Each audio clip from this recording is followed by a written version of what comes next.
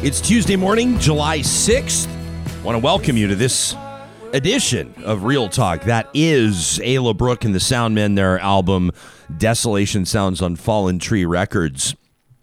If you've been digging Ayla Brooke, by the way, ever since November 23rd, our very first show, you may be interested to know that they are starting to flirt with the idea. I don't know if I'm blowing anything here. I don't think I can. I'll speak in huge generalities. They're starting to flirt with the idea of maybe putting some new music together, of maybe touring this record that they never got to tour when this pandemic sort of stood in the way of about a million things. Ayla Brooke and the Soundmen, you can find them online. Give them a follow on social media. What a bunch of beauties. This episode of Real Talk is presented by the team at Bitcoin Well. 2021 is a big year for Bitcoin Well. They're getting set to take over a big new space, a big new corporate headquarters. Of course, they're proudly headquartered out of Edmonton, Alberta, just like us, but also just like us. They make inroads across the country. They've got Bitcoin ATMs across the country. If you're going, wait a second. A friend of mine was telling me about Bitcoin like some sort of like a savings account. Now you're saying there's an ATM. Am I using it for spending? Hang on, I don't even get it. Well, this is when you're going to want to check out Bitcoin Well online. Great advice, great direction from the team that's been in the crypto game for way before. I mean, from way before it was cool, way before people were talking about it. These are the OGs of crypto. You'll find them under the sponsors tab at ryanjesperson.com. Real Talk starts right now. Here's Ryan Jesperson. So depending on when you catch this show, if it's, Tuesday afternoon or Wednesday, or if it's September when you hear this show, this will not be breaking news, but of note this morning, on the advice of the Prime Minister, the Queen has approved Mary Simon as Canada's 30th Governor General. That announcement made just about a half hour ago. Before we're coming to you live, of course, 10:30 Eastern, 8:30 Mountain on Tuesday morning. The Prime Minister making the announcement 10 o'clock Eastern Tuesday morning. Who is Mary Simon? Mary Simon is an Inuk leader, a former Canadian diplomat, a current fellow with the Arctic Institute of North America. Early in her career, this is going to trigger some people. I just know it. I know it's going to trigger some people that early in her career, she was a producer and a host for CBC North. I know that some people's heads are going to explode there.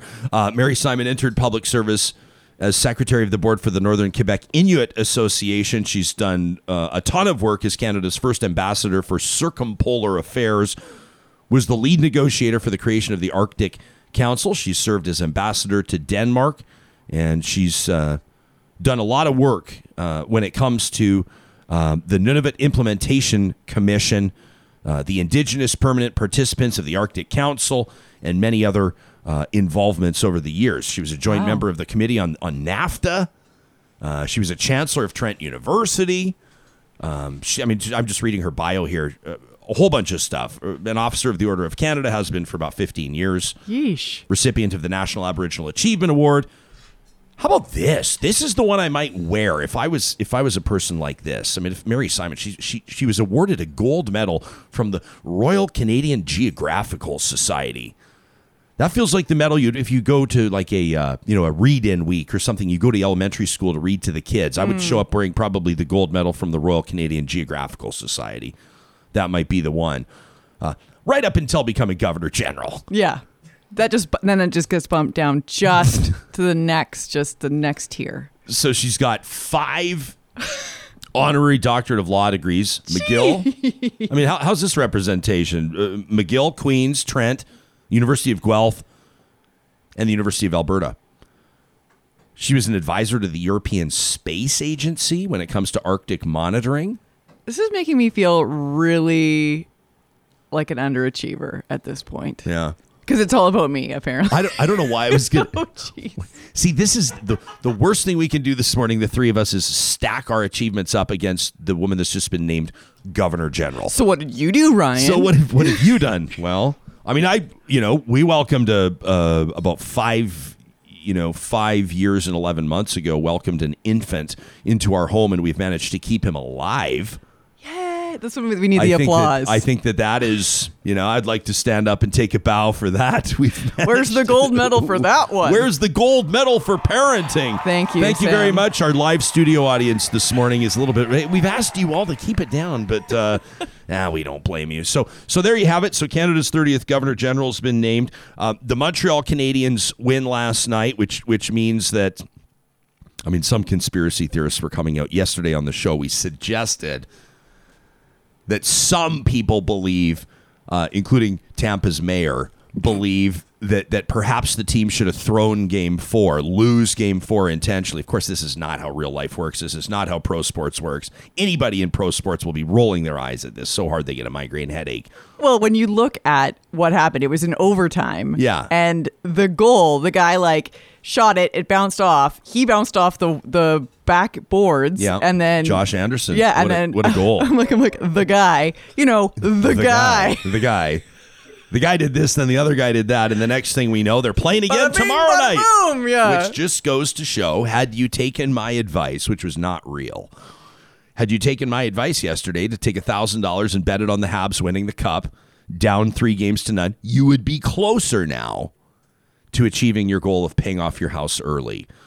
But don't really actually do that. That's a terrible bet. That's a terrible bet that you've already put the bet in, haven't you? That nobody should make. I ran into a guy yesterday who claims that when the Montreal Canadiens made the playoffs, when they clinched their playoff berth, because keep in mind, the Habs weren't supposed to be, nobody thought the Habs were going to be brutal this year, but they were not a Stanley Cup favorite. Carey Price and Shea Weber, and people go, Corey Perry's got some staying power, and they got these good young kids, right? And maybe they could do some damage. Buddy mine claims his pal put $5,000 on the Habs to make it to the Cup final, not to win. He claims, and he claims it was a pretty purse.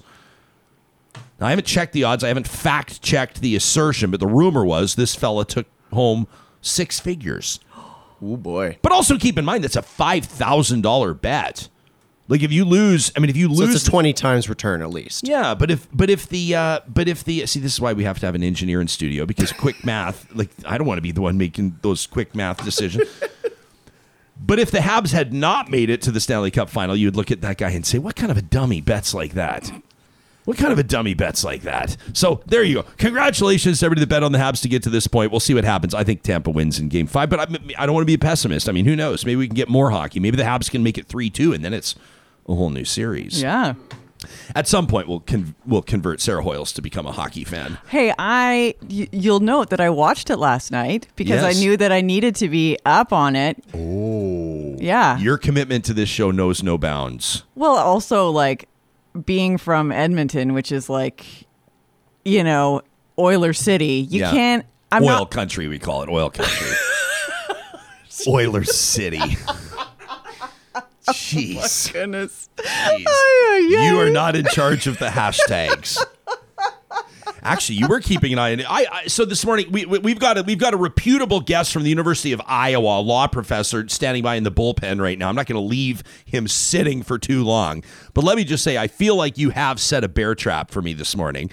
We have a quick chat every morning, and we say, so what are the talkers? What are we going to talk about? What's the kind of stuff that we want to make sure, the provincial government, the government that ideologically believes that it should stay out of business has now bought into half of the Sturgeon refinery, which is the biggest boondoggle. Yeah. It's the biggest disaster in potentially Alberta's energy history, which is saying a lot. This one probably falls. Who wants to play the blame game? Nobody, but Premier Ed Stelmach. This is probably part of his legacy that maybe he might even take back. I sure don't speak for him. I sure have a lot of respect for former Premier Stelmach on a personal level, but it's been an absolute debacle. Now Alberta owns about half of that. We said, should we put that on our talker list? No. Not interested. Don't feel like talking about that today. New Governor General, obviously. Habs win, obviously. And I say to Hoyles, okay, what's the third? We'd like to have 3 talking points. What's the third? And you tell me that you're keeping an eye on a trending hashtag, and I'm going, this doesn't feel like a smart one for me. To step into? What is the hashtag, right? Yeah, you want me to say it. Yeah, what is it? You want me to say it so Sam can turn it into a GIF. Yeah. Yeah. The hashtag women are delusional.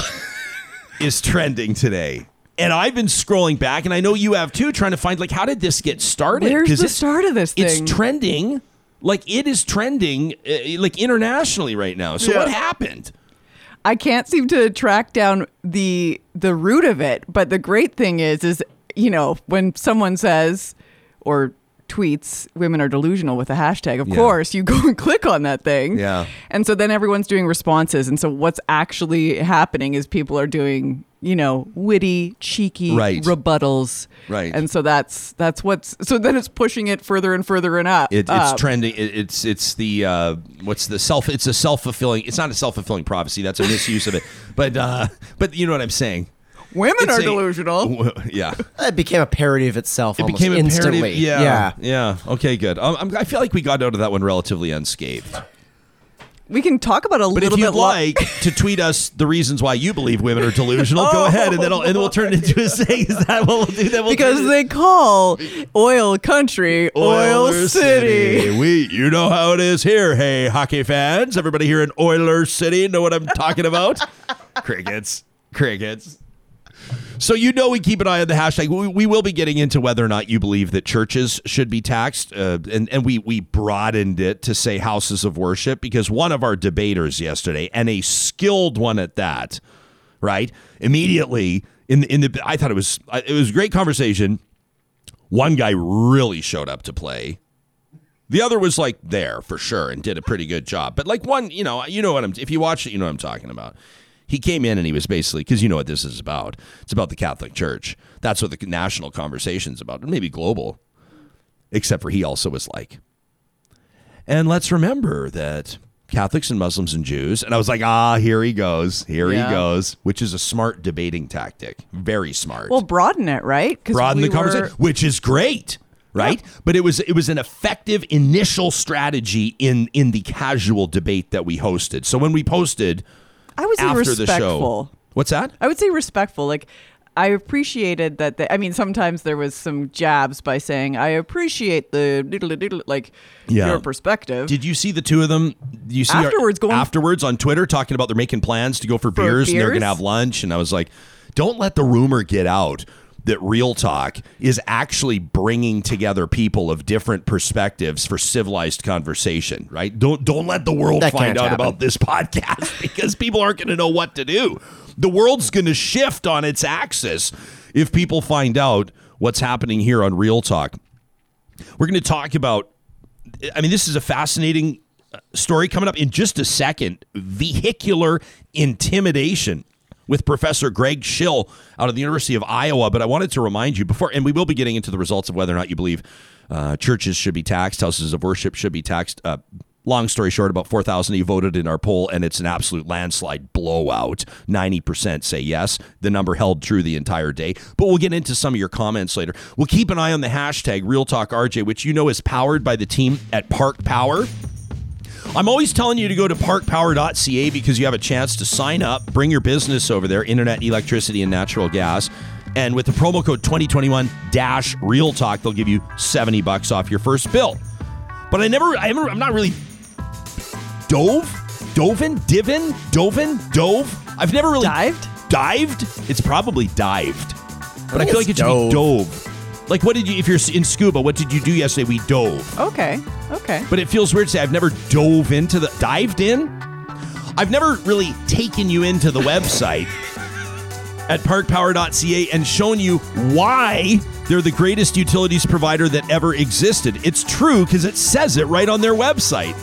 They're perfect in every way. There are no possible downsides whatsoever. And then the small print is pretty fun and cheeky. But if you look at this, honestly, they do business so differently. These are the pros and cons of bringing your business to them. Isn't that great? Like one of the pros, buy utilities from a small business that supports the local economy. Con, you no longer get to buy utilities from big corporations.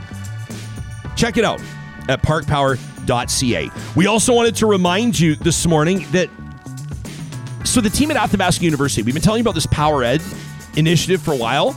This is super cool because we're starting to hear from real talkers that have signed up for the micro courses and then taken them. They've graduated, they've completed them, and they're getting in touch with us and saying, it was so great. One of them embracing allyship and inclusion. You remember through the month of June, you had that promotional code. You'd get a bit of a deal on it. Well, they've got a whole bunch of different things, including digital wellness, AI, machine learning, skill sets that the modern worker needs for the modern workforce.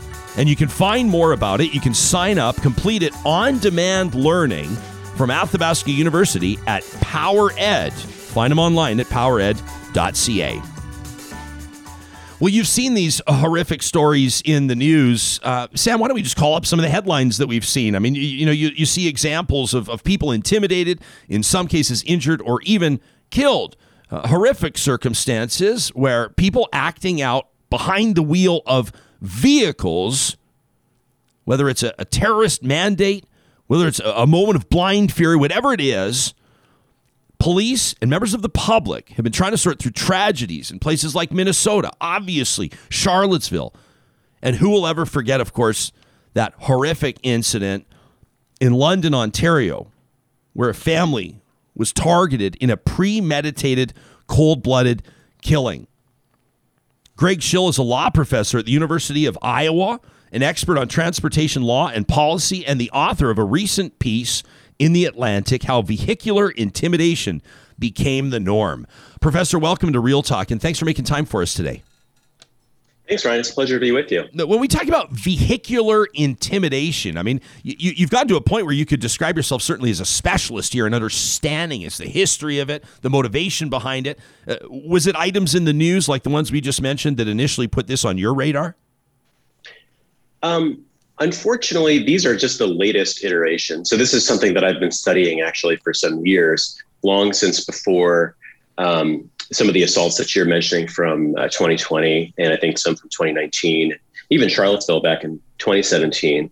We have a basic problem in the US, and I gather the situation is not all that different in Canada, where when people strike other people with their cars, that's presumed to be an accident. And sometimes it is an accident in just the everyday meaning of the word, right? And an oopsie, a mistake, whatever. We've all had fender benders. It's certainly something we all fear when we get behind the wheel.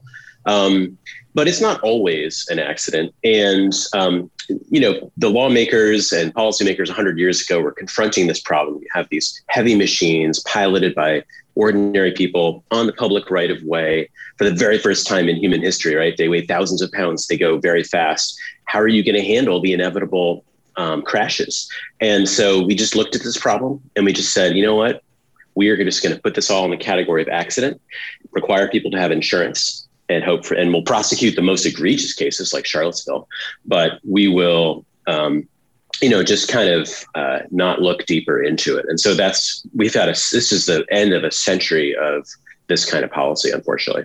Has the way that people use their vehicles, has it changed over the years? I mean, you talk about the history of automobiles. I guess we're probably at a point of what, about 100 years now, when it has not been unusual, or when it's been somewhat of the norm for people to look out their front window and see at least one vehicle owned by a private citizen. I guess we're in about a century's worth of vehicle ownership. What does the history of vehicular intimidation look like? Yeah. So that's right. I think they became a mass market product in the US and Canada around that time. So you'd see a lot more of them. And it was also around that time in the 1920s where this conflict between, let me just back up for a second. So in the street, right, you've got conflicts between people who want to go different directions, right? Just like you would in a shopping mall, right? You want to go directly across to a store and somebody else is walking that way, like you got to wait. And it's not a big deal because you're both moving 3 miles an hour and there's no risk of harm. When you introduce vehicles into that mix, it's a lot more consequential. So these conflicts start getting severe about 100 years ago. And elite opinion makers in the US wanted to facilitate the introduction of more and more automobiles. And so they actually made it illegal to walk in the street. They created the crime of jaywalking. And so that reserved streets for cars, except for in certain circumstances, like at an intersection or a crosswalk.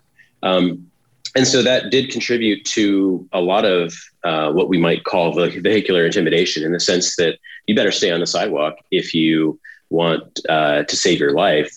And also, you know that if you walk in the street, you'll be blamed for your own death because you'll be deemed a jaywalker.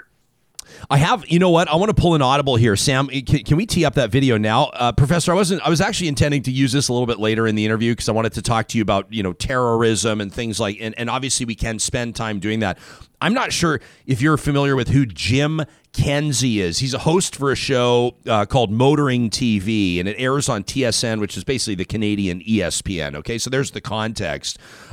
Brent Todderin, who's a good friend of this show, former chief planner of the city of Vancouver. He owns Todderin Urban Works. He sent this to me privately. He said, "You've got to talk about this on the show. This is absolutely preposterous. I want to play this for you because you've just teed it up beautifully." This is Jim Kenzie. Now, the irony of his microphone, it just says Motoring TV. And as you're listening to him, you'll go, no shit, because his perspective on pedestrians here is wild. It's about 90 seconds. So for our audience, buckle up. Here it is. This from a recent episode of Motoring TV. Safety conversation is increasingly being directed towards pedestrian safety. The city of Toronto has declared, but by the middle of next decade, they want to be 100% pedestrian fatality free. That's a snappy little slogan, isn't it? The problem is, as usual, they're putting the emphasis in the wrong place. They're putting the onus on the driver of the car. Sure, it's the car that causes the problem by hitting the pedestrian. But aren't we putting that responsibility on the wrong party? It's the pedestrians who are going to suffer. Shouldn't they be paying more attention? Statistics show that the percentage of pedestrian fatalities who are drunk is about the same as the percentage of drivers who are drunk in fatal crashes. So the pedestrians are drunk too. Or they're walking along, texting on their phones, walking their dog, crossing the street, paying no attention to whatever's going on. Now, car makers are doing what they can by introducing pedestrian detection systems, which can actually spot a two-legged thing walking along.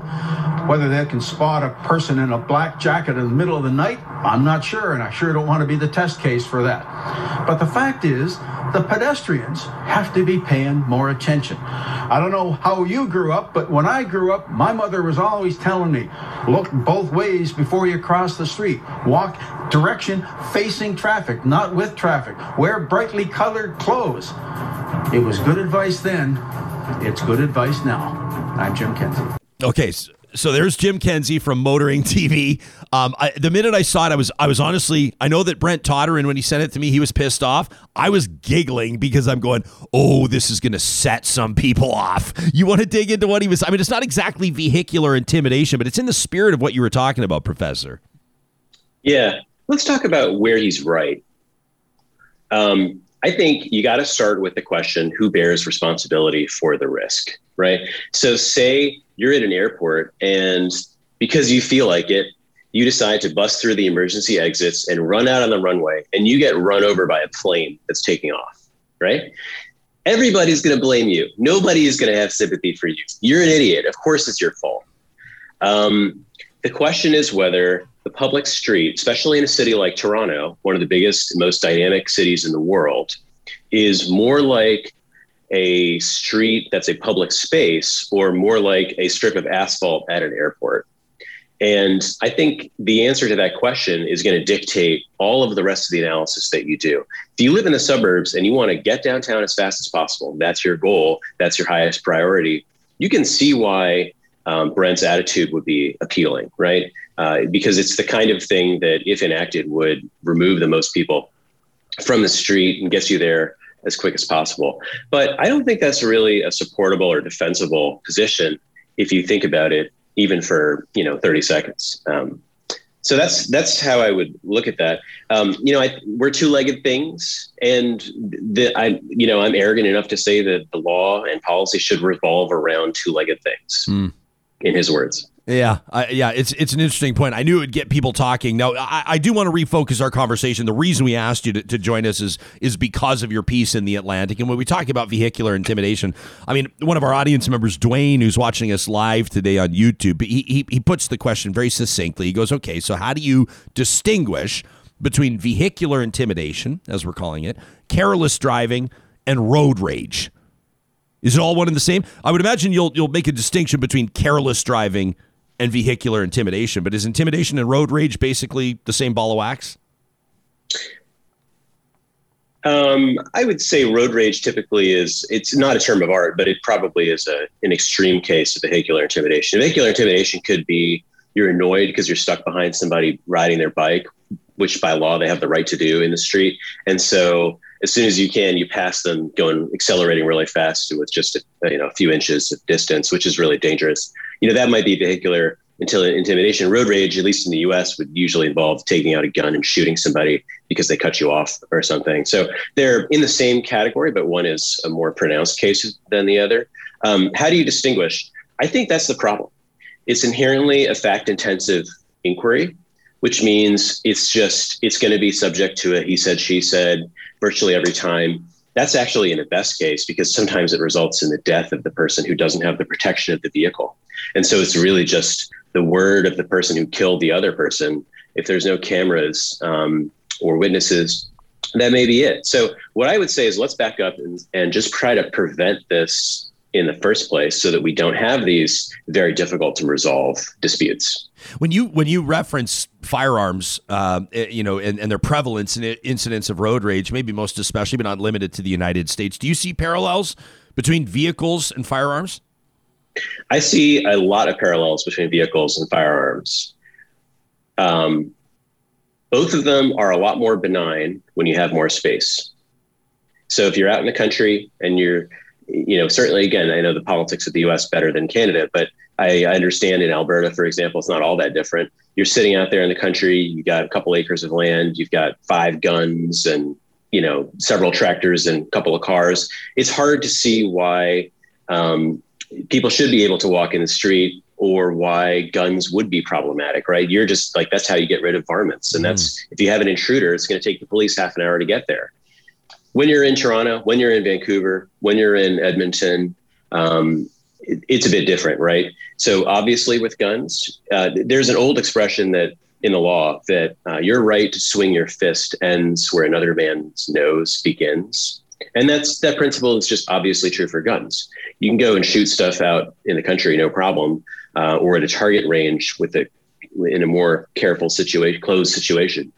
You want to start doing target practice in Central Park in Manhattan. That's obviously something that the other people around there have a right to enjoy protection from. And I would say the same for cars. We actually lose more people to cars in the U.S. every year than guns, believe it or not. So do you believe, when it comes to this intimidation and how it's, I think the Charlottesville incident, when you reference that, I feel like everybody, as I say it, I have this visceral recollection, right? That video, that Dodge Charger, I think it is, that just goes roaring through a crowd and you see the dust and the mayhem and you kind of just it's like one of the worst things you'll ever see. An intentional act of first degree murder. What explains to you how this intimidation is now shifting? Did a switch flick? You mentioned off the top, you say, well, these references that I cite, these, I don't want to call them news events, these crimes, you say these are just the most recent examples. Was there something that happened? Is there something that's happened with people's psyche? Has there been this de-evolution of sorts? That's a great question. Unfortunately, it's one of these cases where we don't have a lot of data. So if you wanted to go back, say, 20 years, to the extent things like this were happening, they were just much less likely to be captured on video. Right. That's, I'm reluctant to speculate without kind of hard evidence. It does seem as though there is an uptick in the precise thing that you're describing, where you have intentional assaults with vehicles on groups of protesters. And I think you can trace that increase to the start of the Black Lives Matter movement about 6 years ago. Ari Weil, who was a terrorism researcher at the University of Chicago, he's been tracking these deliberate assaults for some time. And, I think that's commonly the starting point that's used, and then increasing with our most recent former president. But as egregious as all of that is, we have many more types of instances of this that don't show up on TV because, the Charlottesville case, from a prosecutor's perspective, is a gift, right? You've got somebody who's a provable white nationalist who is driving into a crowd of peaceful protesters. It's all on video. It's just a lot easier to imagine if you're in a jury box, putting that person in jail, because you can just say, that's not an accident. That's a crime, right? Like you said. If you have a case like many other types of cases where somebody is struck, but you don't find KKK memorabilia at their house and they don't confess and there isn't video, right? And the victim doesn't live to tell the story or didn't see the crime when it happened. These are the things that are happening kind of under the radar right now. I've got a powerful comment here from one of our regular audience members, Fatima, and if she'll forgive me, I think it is potentially relevant to mention that she wears a hijab. I'm not for context for you, Greg. I mean, in Edmonton, our home province of Alberta, and across the country for that matter, I referenced that tragedy in London, Ontario as well. Muslim people, in particular women, have been targeted as of late, acts of brazen violence. Several of them in parking lots outside schools, shopping malls, etc. She says car violence is becoming increasingly terrifying. She says, just the other day I was crossing a parking lot to go to Home Depot and a truck driver revved the engine. She says I was immobilized. Like, you can imagine how terrifying that might be. How do we do? And again, you're coming to us from the University of Iowa, but I mean, as kindred spirits, as geographical brethren, if you will, Americans and Canadians, as best you can comment, legislatively and otherwise, how do we do in curbing this or in trying to get a handle on this? I mean, how well equipped are we to address this trend of vehicular intimidation? Well, first of all, let me just say to your listener, Fatima, I'm so sorry that happened to you. And I do know that this is happening with increasing frequency, and it's terrible. And we ought to take this problem seriously. In the U.S., going back some time now, there's evidence that drivers don't stop as often for Black pedestrians, for example, as for white pedestrians. And not because they're even necessarily deliberately trying to attack them in every instance, but there is just less respect for Black people by motorists at large. This has been documented on many occasions. And so we see it in those kind of maybe subconscious cases, and we see it in deliberate examples like what Fatima is describing and what that poor family experienced recently in Canada. And so I think the first step is to realize that this is a real problem, and it's got two components, right? The first component is racism and intolerance. And the second component is the use of a sometimes benign object, sometimes useful object, right, as a weapon. And that is how cars bear a resemblance to guns, right? The difference is that even in the US, where we famously have lax gun regulation, we actually take gun crime a lot more seriously than we do crime with cars. So for example, if you commit just about any offense while you're in possession of a gun, even a non-working gun, even if you don't wield the gun, you get an automatic sentencing enhancement in federal law and in most states. Even if that gun is broken, doesn't function, even if it's not loaded, it's automatically more serious crime. With cars, it's kind of the opposite, right? If somebody strikes a group of people who maybe are wearing hijabs, and somebody claims that it's intentional, they can say, I didn't see them. The sun was in my eyes, or they were wearing dark clothing, like the clip you played from Brent, right? Yeah. They were wearing dark clothing. I couldn't see them. What was I supposed to do? And deep down, we know that that's possible. And so that's why it's important to do all these things up front to make those conflicts less likely. So taking cars out of city centers, or at least reducing the number of cars that are in very dense places, like right in downtown Toronto, taking enforcement seriously. And that does not mean armed enforcement by police officers necessarily. It can be automated enforcement, which is very successful when done right. There's a lot of evidence on that. and taking race-specific intimidation as for the seriousness that it deserves, and targeting those types of offenders aggressively. When you talk about automated enforcement, are you, I don't even know if I want to open up this can of worms. Are you talking about things like photo radar, speed enforcement? Yeah, speed cameras and red light cameras. Look, nobody likes them, but let's be honest. You and I, Ryan, are less likely, and again, I'll speak for the U.S., but people who look like you in the U.S., people who look like me in the U.S., are a lot less likely to be pulled over for speeding by a cop than are people who look different than us. Yeah. And so what these enforcement mechanisms do is, number one, they eliminate that bias. And number two, they eliminate the armed conflicts element, where you have an armed officer of the state physically apprehending somebody and detaining them, introducing all the problems that introduces. I have had I've had probably literally 100 on-air conversations about photo radar. I am in staunch opposition to it. However, I acknowledge that I argue from a point of weakness. As a matter of fact, all of my arguments are piss poor. I just don't like it. You're right. But let me say this. I have never, this is the very first time that I have heard someone make an insightful comment, a race-related comment about automated speed enforcement. You've actually just blown my mind a little bit. And after this interview, when I continue to think about this, I've got a whole new idea you've actually really, I'm almost embarrassed that I've not thought of that before.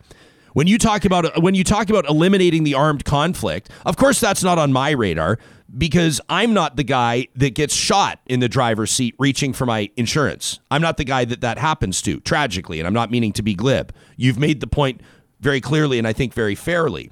My argument has always been around the fact that automated enforcement, like you said, eliminates the enforcement officer at the point of ticketing. And I've always thought that that's a lost opportunity, whether it's an impaired driver, whether it's a stolen vehicle, whether there's an Amber Alert. I mean, obviously, I'm being somewhat, preposterous here in some of the scenarios, but you never know, right? You never know. I mean, if we think about how many arrests have happened, coming from traffic stops, I would imagine it's not negligible. But I've never heard the flip side. Like you just I'm grateful that you did that. It's something that, people like us have to think about, I think, in a deliberate way, because it may not always come to us automatically. Yeah. I'm grateful for that. Let me ask you, I can't help. We can't end without me asking you this, because I imagine you'll have a completely different take. A guy like you, with your background, your expertise, your focus here, and as a law professor too, how do you envision things changing in the context of our conversation with the onset, the advent, the adoption of self-driving cars? Oh, I was hoping you weren't going to go there. I can't help myself. Oh, well, I'll tell you, Ryan. I recently purchased the most successful self-driving vehicle in history, which is the Roomba. Oh, yes. And my wife and I haven't taken it out of the box yet, but once we do, we're excited to experience all that self-driving technology is currently able to offer, just about. I'm exaggerating, but only a little. So I would argue self-driving cars actually go back about 100 years to a Canadian by the name of Alfred Munro, who invented the automatic transmission in 1922 or 23. And you can find advertisements from the early 1960s that promise, quote, radar-guided cars that create, quote, jam-proof expressways and never crash into each other. The ad I'm thinking of was placed in Pennsylvania in 1964. So, we've been seeing this promised for a long time.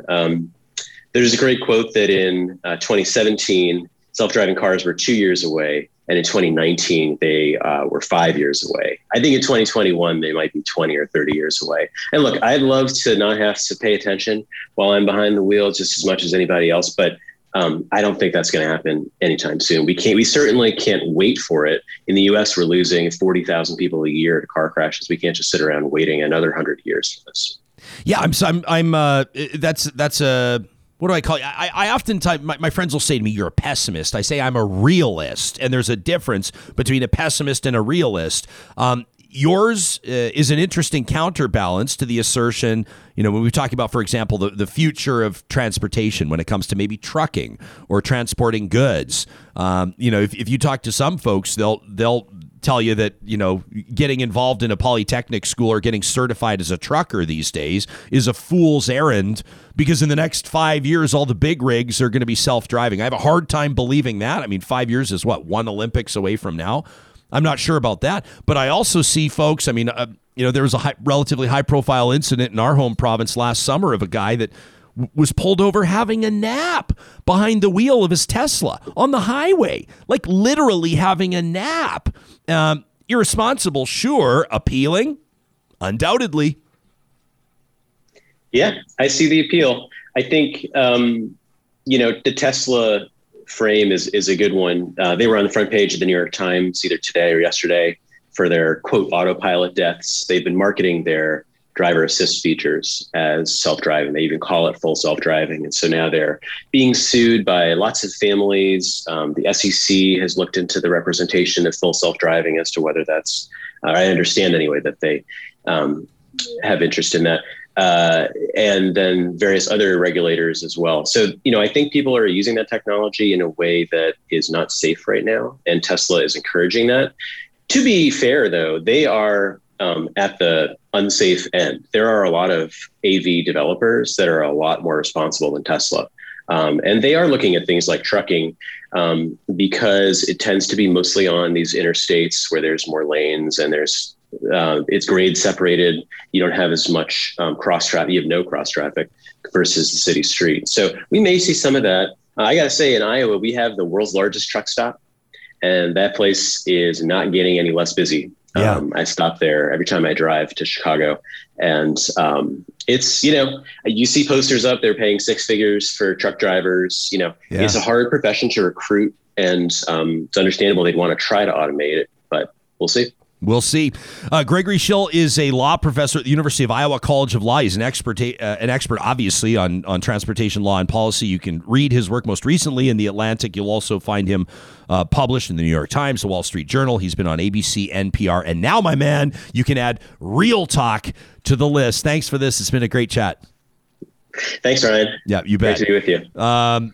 Greg, man, you know what? I'm dead serious. That kind of did. I had a bit of a Bill and Ted whoa moment there. And this is, I don't mean to, it's kind of strange when we're joking about something that's very serious. But, candidly, I'm actually embarrassed that, and maybe this is sort of a shot, some people will roll their eyes, but this is called privilege, right? That's never occurred to me that photo radar, a person of color, a young black male, you wonder if he gets a photo radar ticket in the mail, in the letterbox, may sit there and say, thank God I wasn't pulled over. Like, that hasn't even occurred to me. I've always just thought photo radar is lazy policing. Yeah, it works. Where does it works in a way? But you know what it works? It works. Should I really go off on this big rant? It works to get people slamming on their brakes for 80 meters. And then as soon as people get out of the photo radar zone, what do? And then they're gone again. So that's what it works in. Mm-hmm. And there are these Vision Zero campaigns, and like mayors and city councilors will say it works, and here's the data. And I don't know. It just feels to me, it feels to me like I'd rather see more police officers on the street conducting traffic stops. But again, why? Because I'm not the guy. Let me tell you a story in 2 sentences. I used to drive a car that it didn't really fit me. This is going to be a big long run-on sentence. This is semicolons, hyphens, commas. I was counting. So am I still on sentence number 1? I'm still on sentence. I think we're in sentence 0. I used to drive a vehicle that was uncharacteristic of me. The vehicle found me in life, as sometimes these things do. Highly customized, very sexy to look at.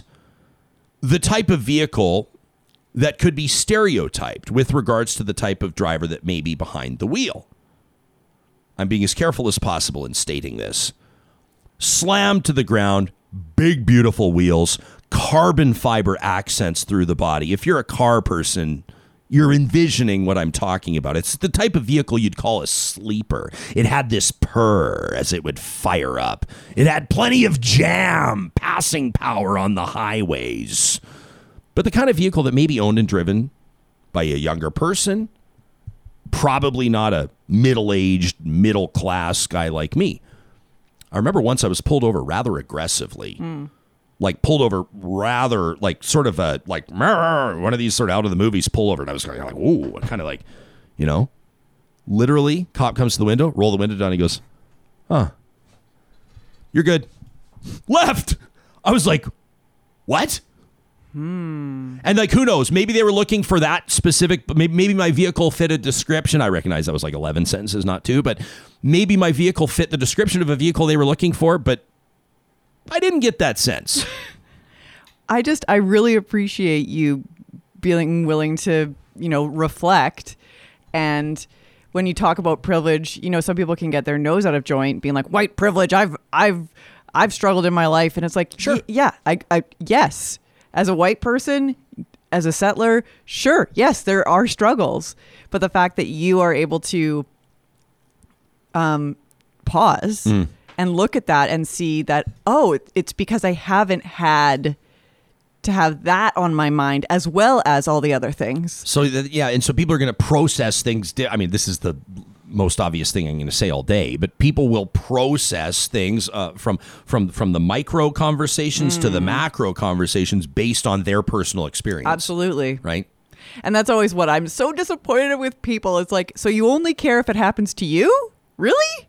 Yeah. And that tends to be because, we're very, you know, self-centric. So I really appreciated watching you reflect on that. And I had never thought of that. I mean, I'm kind of like, it's annoying when I get that photo radar ticket in the mail. Like, it just ticks me off. And I'd never considered what it would be like to be a person of color and to avoid that interaction. And I think that he, you know, there's not, you know, oftentimes you sit there and go, look at America. Like, thank goodness we're not like America, right? But that's not always the case. We have our own issues. But interesting to get that American perspective, right? I mean, a lot of what he has to say is, but again, also Iowa, so not Manhattan, right? So he's got really interesting perspective there. I really appreciated that, and I thought that was a great. Like Sharon, an audience member here, Sharon shared with us before her Métis heritage. She says it's different if my sons get pulled over, right? So keep the comments coming. We really appreciate everything that you have to say here. Geez, my whole I'm a little ticked off at you, Sarah, as a matter of fact, because I did not expect this interview to now further complicate my thoughts on photo radar. Damn it. I also love that it got some people revved up about Roombas. Some people are like, they're awful. Roombas are off? How can they be awful? These are what? What's the problem with Roombas?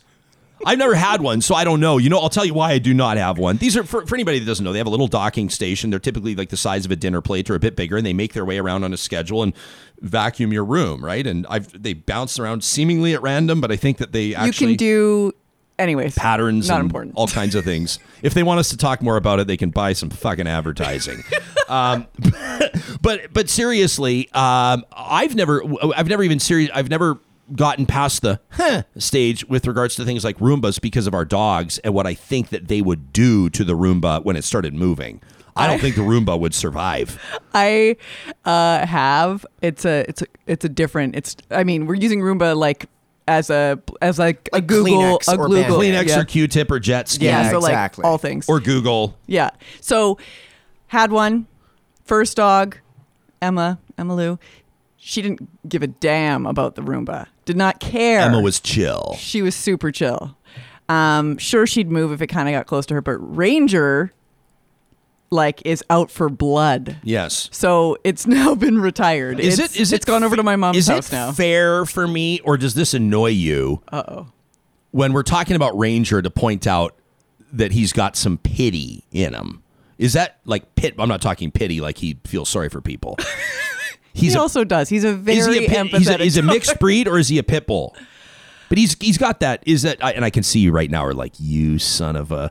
But is it worth mentioning? Like, to me, it changes the game if someone says, "Oh, I don't want to buy a Roomba because my dog will attack it." What do you have? A dachshund Or what do you have? A pit bull. Dachshunds can be vicious. Dachshunds, the reason I intentionally named them is because they bite on average more frequently than any other breed. The wiener dogs. But when a pit bull bites, it's a different story. I don't hate on pit bulls, but the reality is it's a little bit of a different game, isn't it? Well, there are. Do you really want to get into this? Well, it's a simple question.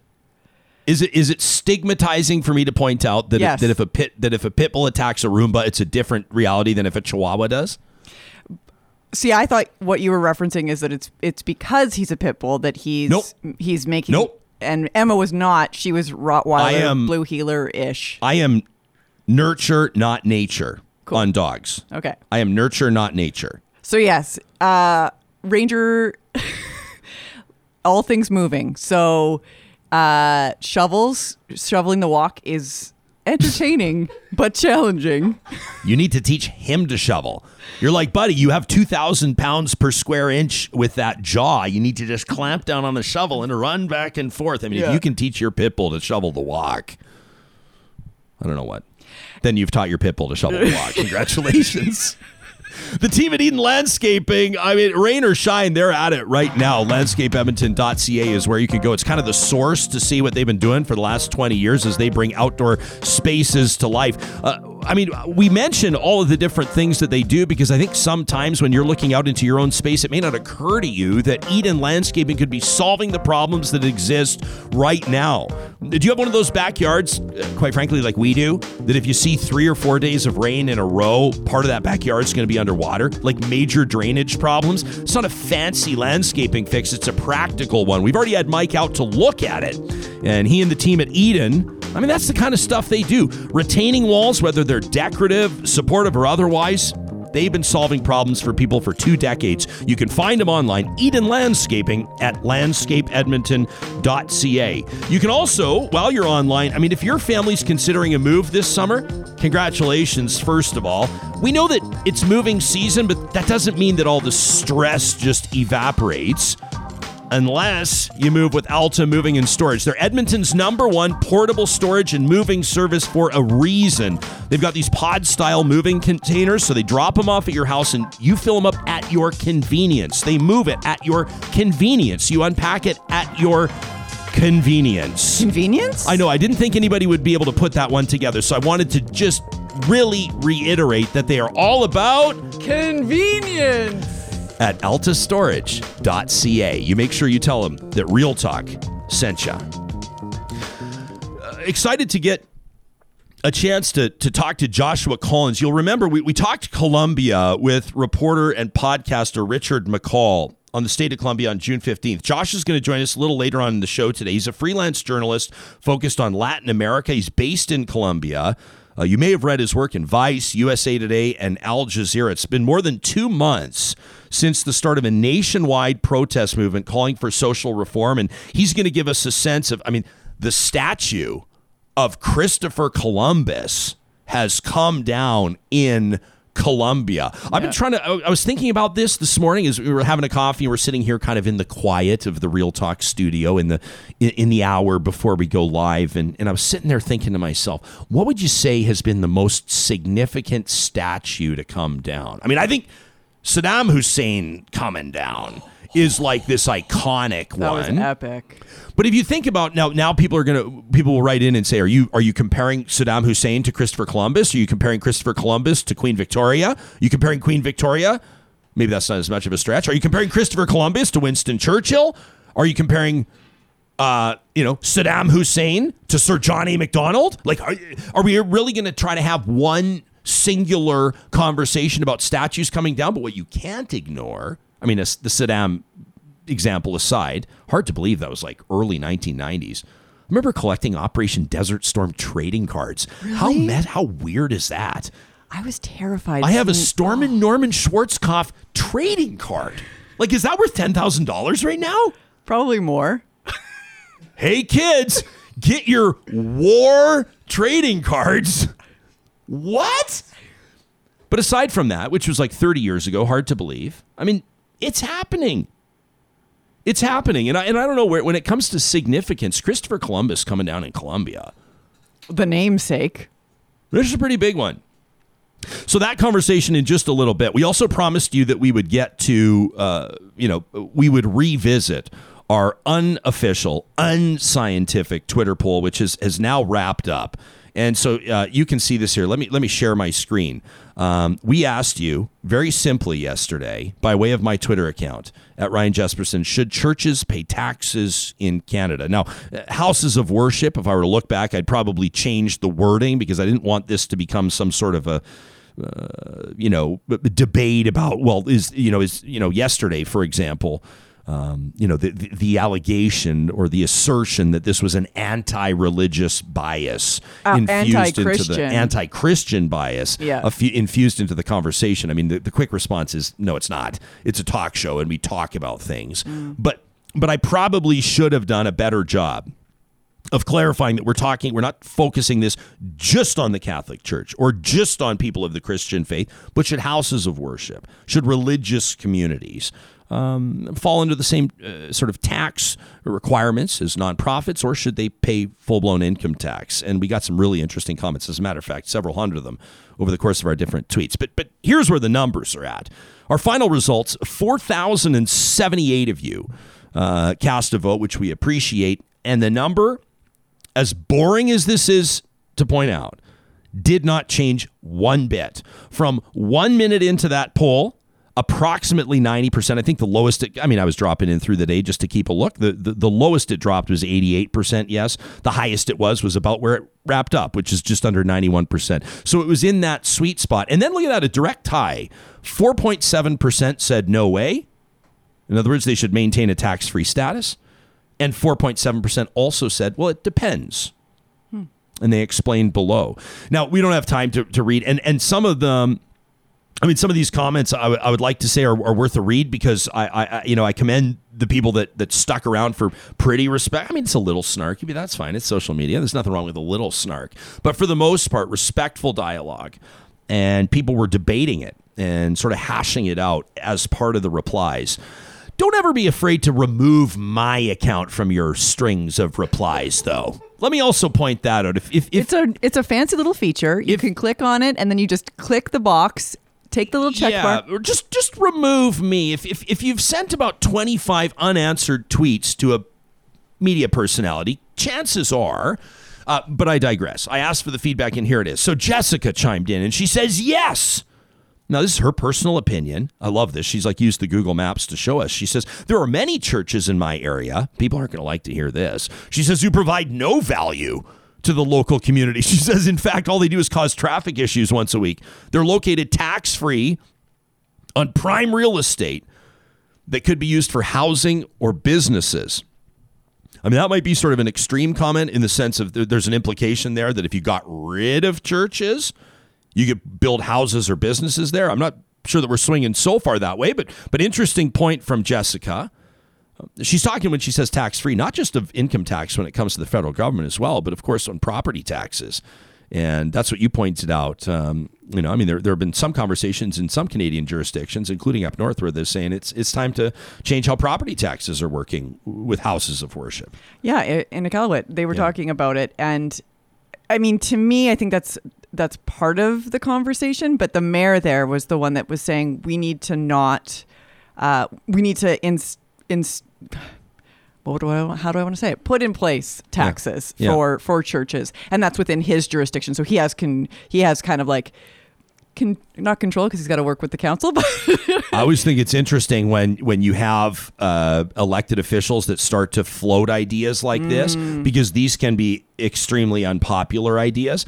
Well, as you mentioned yesterday, you're like, yeah, right. Anybody in any federal party is ever going to say anything about that. So you look at our Twitter poll, and if you were to provide that to a politician, and if you were to say, we've got data here from 4,000 respondents, 90% of whom say they believe that churches should pay more tax, that politician may feel quite bold in his or her, assertion that they should do exactly that, and that will be part of my platform and move forward. But I guarantee it would blow up in their face.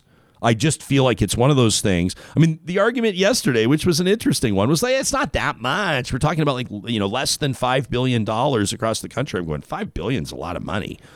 But at the same time, is it worth it for a federal politician where the budget is going to be 100 times that? I mean, not actually, but, is it worth it? Probably not. It's probably not. Well, like as far as their political career, probably not. And how they could be painted. Right. Right. However, he's the guy that taxed churches, right? He's the guy that attacked freedom of religion. He's the guy, right? The secular humanist. Yeah, I can hear it all right now. I guess it's just, to me, I think about those dollars and, the shortfalls that we do experience.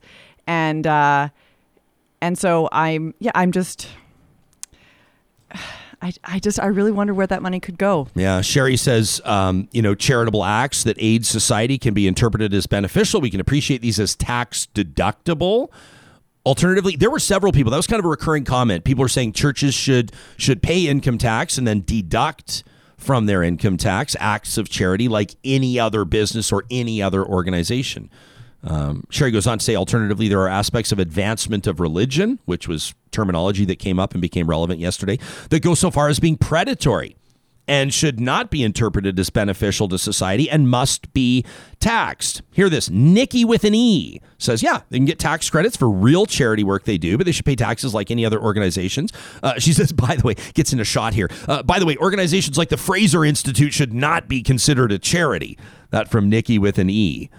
Bakesy says, I've been saying it for years. It's like we're hanging out in like a hockey locker room. It's like Nikki and Bakesy and like all these. Bakesy says, I've been saying it for years. I've only been met with churchgoers telling me the church does a lot for the community. Well, so do a lot of other people and a lot of other organizations that pay taxes for their small or large buildings and properties.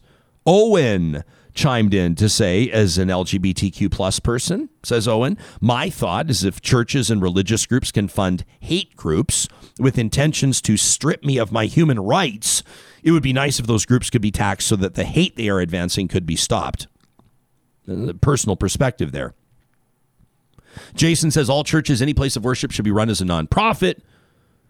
And then we had like Marticus and Luke, for that matter, audience members that are saying, boy, I would have loved to have been your guest for this conversation. Boy, I would have loved to be in on that one. Like Alex watched the debate and Alex said, I'm watching it right now, Jespo, and I'm assuming on our YouTube channel. And he says, and I'm getting aggravated at all of the gaslighting. He says that the one guy's too busy talking about the good provided by churches, completely sidestepping the fact they could easily continue doing good even if they were taxed. Every other charitable organization does it. Why can't religious organizations? They've had a few centuries of head start. Level the playing field so people have the option to go to a charity that's not trying to bring you into their religion. An interesting one from Sarge. You don't see this every day on social media. Sarge says, I've changed my mind. The advancement of religion should be taxed. We have a separate church and state, so let's generate some revenue. If you put it that way, Luke went on to say, Luke, by the way, Luke Fevin, he's a, how would you describe him? He's like a secular rights advocate. He's like a secular advocate. You can follow him on Twitter at According to Luke. He says, I'm all for churches receiving charitable tax benefits for specific charitable works, just like everybody else. But the state granting blanket privilege merely for advancement of religion contravenes our separation of church and state. And he says the Supreme Court of Canada says that the state must be neutral, and this isn't. From Luke. An interesting one. I would imagine that we'll probably, the way that this works typically, if we have like we'll put out one of these impromptu Twitter polls that really catch on and get people talking. You know how the trend goes is we'll get hit up on our hashtag, and then no doubt 24, 36, 48 hours later, the emails will start to come in because I know that you walk with it, just like I do. I'm going to be walking with the photo radar thing today for a while. Whatever's on your mind, we welcome your emails to talk@ryanjesperson.com. It's a great way to have your say, to have input onto the editorial direction of the show. We read a lot into those emails, into how you're feeling, how you're sorting through things. I mean, a lot of times the best emails are ones that say, why aren't you guys talking about this? Those are some of the most welcome emails we receive. You can be in touch anytime. And if you're forgetting, I mean, if you feel like you're spelling my last name wrong, if you want to, Just go to ryanjesperson.com, all E's, no O's, ryanjesperson.com, and click Talk to Us, and that'll take you right to our email link. I wanted to remind you that the team at Sherwood and St. Albert Dodge, they've been in the business, the hauling business, the towing business, so to speak, for years. It's why more Albertans have gone to Sherwood and St. Albert Dodge for Ram trucks than anywhere else. They're known across the province for their selection, and that's more relevant now than perhaps ever before. Shortages of microchips and other contributing factors mean that, well, it means that car lots have way fewer vehicles than they normally would. Have you noticed that driving past them? At Sherwood and St. Albert Dodge, they share their inventory. They can shuttle vehicles back and forth so you get the exact one you're looking for, whether it's that famous Ram 1500 half-ton or those big heavy haulers, the 1-ton dualies. If you've got a boat, a trailer, a fifth wheel, a flat deck, a toy hauler, or anything else that you need to get out into the backcountry, into Crown Land, whatever your family's plans are this summer, make sure you check out the inventory online at Sherwood and St. Albert Dodge. Also, big shout out to the teams at the Dairy Queens of Northwest Edmonton and Sherwood Park. A bit of a divisive exercise yesterday. I asked you all to chime in on the proper way to eat a Buster bar. It was a divisive conversation in our own backyard at home, but fun little arguments over ice cream are the best, aren't they? Have a fun little family argument over ice cream in your backyard by visiting the Dairy Queens of Northwest Edmonton and Sherwood Park, Palisades, Nemeo, Newcastle, Westmount, Y Gardens, and Baseline Road. And always let your family member win the argument. Deep down inside, you know you're still right. The team at Kubi Energy each and every Monday morning presents Positive Reflections. Speaking of emails that we receive, if something's made your day, we want to hear about it. Send us an email. In the subject line, put Positive Reflections. Next Monday, Kubi's rolling out a very cool contest we're really excited to put in front of Real Talkers. Somebody's going to win big. Kubi's got teams of solar installers working across Western Canada right now, proudly based out of Edmonton and Kamloops. They're Tesla certified. If you can imagine it, they can make it happen. The team at Kubi does a great job of pointing out some of the subsidies, some of the bursaries, some of the refunds and rebates you can collect to make your sustainable energy goals more attainable than ever before. Check out kubienergy.ca. Is Joshua Collins ready to rock, Sam? Okay, that'll come up in the next few minutes. I know that we're going to get into that interesting conversation about what's going on in Colombia. We like to have, this is a big part of a show like this, is we want to make sure that we're doing follow-ups. So we'll touch on a story, and then we want the audience to have confidence that as news develops, so to speak, or as the tide turns, that it's something that we're continuing to keep an eye on. We're also a little bit later on in the show going to be checking out. I've never had an opportunity before to interview Natalia Buendia. She's a cannabis reporter, which is a pretty interesting beat. A cannabis reporter. And psychedelics. Cannabis and psychedelics for mugglehead.com, which is an online publication focusing on the cannabis and psychedelic industries.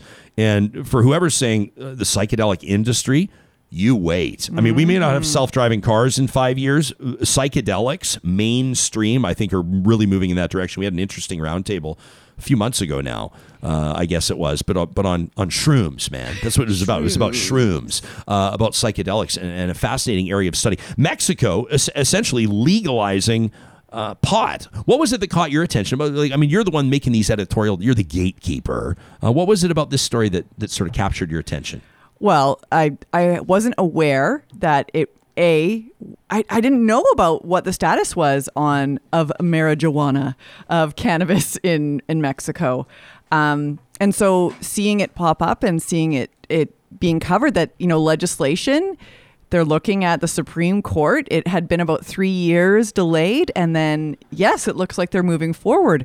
And then I started digging, and it looks like Zimbabwe is looking at legalizing cannabis, as is Portugal. So it's, there's Canada. And then I was thinking, mind blowing, what's going to happen in the States? Because Canada, it's legal. Mexico, it's legal. Not so legal. Yeah. In individual states, it is. I mean, it's really interesting in the U.S., right? Federally, it's not. Federally, it's prohibited. Yeah.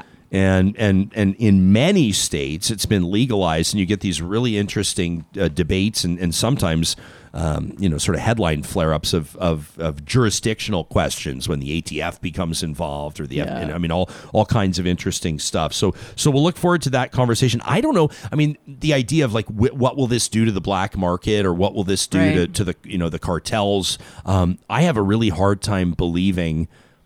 You have conversations all the time about legal cannabis in Canada, and what has changed over the past number of years. When was it legalized? 2018, was that right? 2017, 2018, something like that. It's been legal for a few years now. It was like October. I think it was October 17th of 2018. Wasn't it?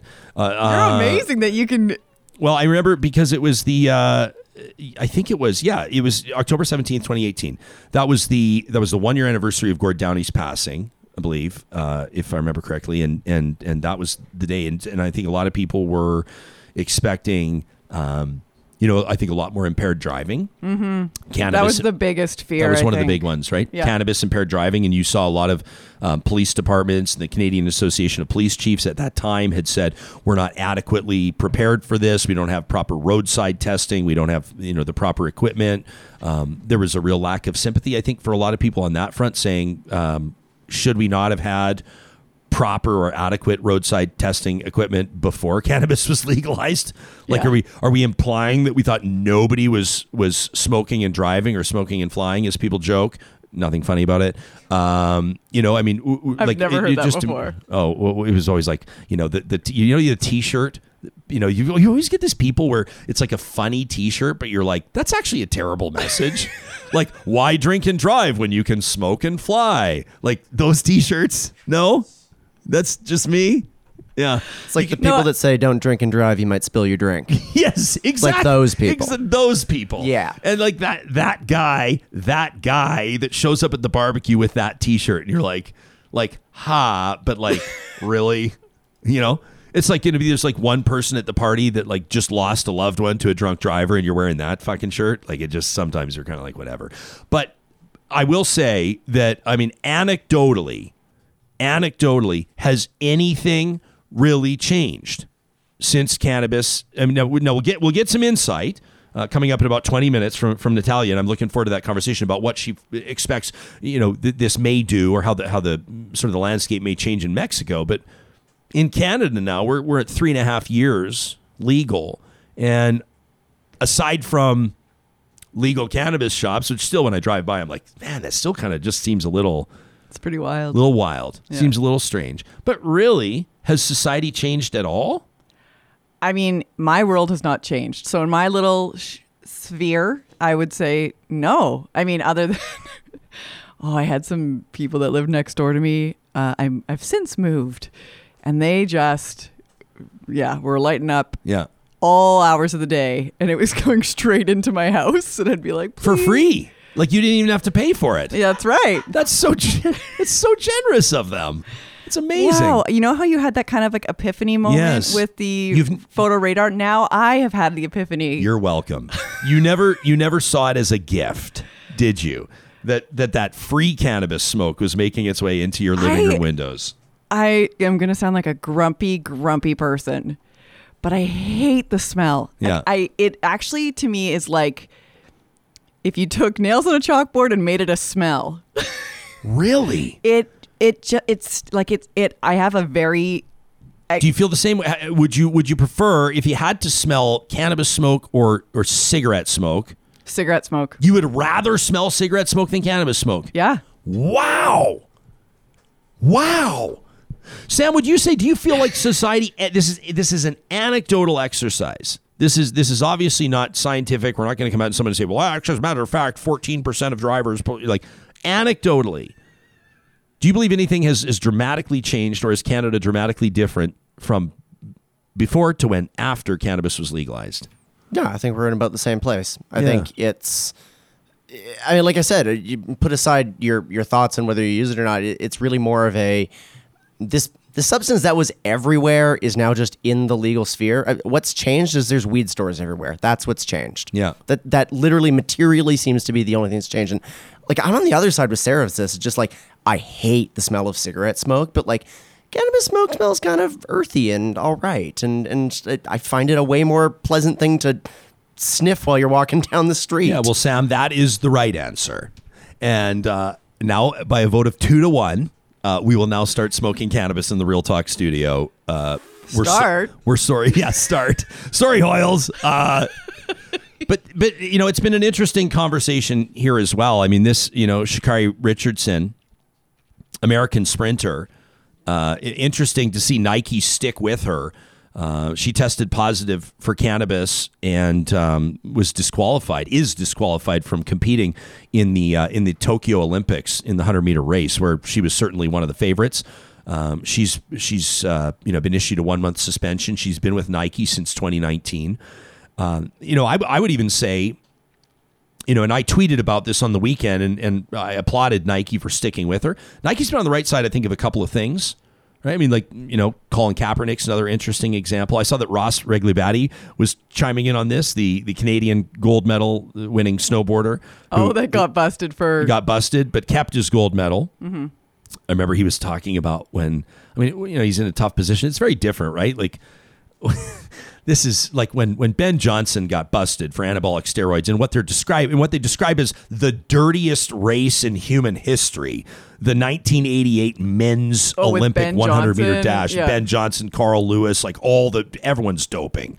Johnson, who's got the best drugs is what it is. Yeah. And who's the good? It's fascinating. I mean, we don't even have time to get down to that word, but that's fast. I remember watching the race, 11 years old. I remember where I was. Yeah. I was in the Jansen family's kitchen with my buddy Jeff and his mom Dina and their cat Mitzi. You don't believe me? I'll give you every detail. Did you call her Dina?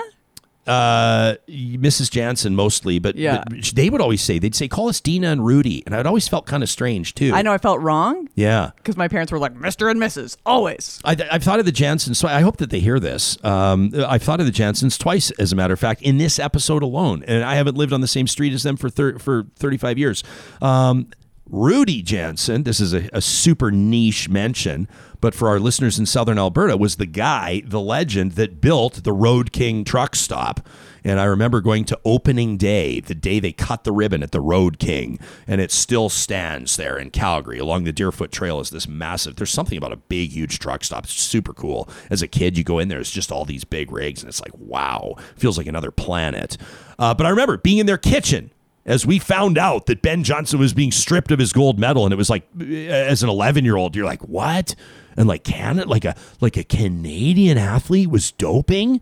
What? And then when Ross Reglibati gets busted, but he tests positive for cannabis. Yeah, I used that word busted. I was like, actually, that does not actually fit. But keep in mind, it was not legal at the time, and no. this was but long. He's a snowboarder. This is a long time, and hey, stigmas, Sarah, But his thing was like, I was at a party, at a send-off party before I went to the Olympics, and some people near me were smoking it. And it's like, oh, man. I felt he had to go through the whole thing. But as I tweeted, I applaud Nike for sticking with this athlete. And I tweeted, and here's something that's different even now. I mean, you want to talk about how things have changed. I would say if I was still, 4 years ago working at a mainstream terrestrial radio station, I'm not sure I'd be tweeting that stigmas still stick to cannabis for now. I'm not sure I got enough credit for the stigmas stick. I thought that was a fun little. I said where are those applause? This is what I do. The canned applause. This is what let's see. Did the studio audience find that to be funny? I mean, I sort of thought it was funny. What do you guys think? No. Oh yeah, a few people. Yeah. Those of you in the back. Thanks. But I said as more and more people access this amazing plant for health, healing, and relaxation, the stigma, I believe, will change. And rules for sport and society must follow suit. Yeah, I need to catch up because really we all know, well, maybe we don't all know, but cannabis is not performance enhancing.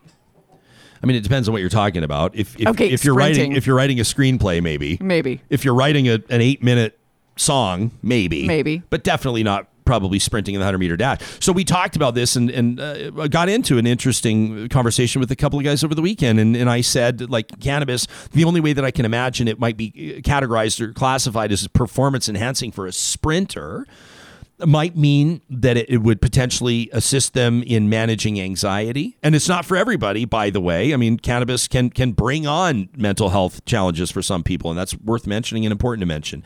But for somebody that was experiencing perhaps muscle tension, lower back pain, anxiety, cannabis could help. And so you could categorize it potentially, if you had to, as a performance-enhancing drug. And a great counterpoint to that, it's not mine, and I'd credit the guy if I could remember his name. A guy I was chatting with over the weekend, a new friend, said, well, if that's performance-enhancing, then so would be sports psychologists, massage therapists, right? I mean, if it's that sort of same, right? Chiropractors.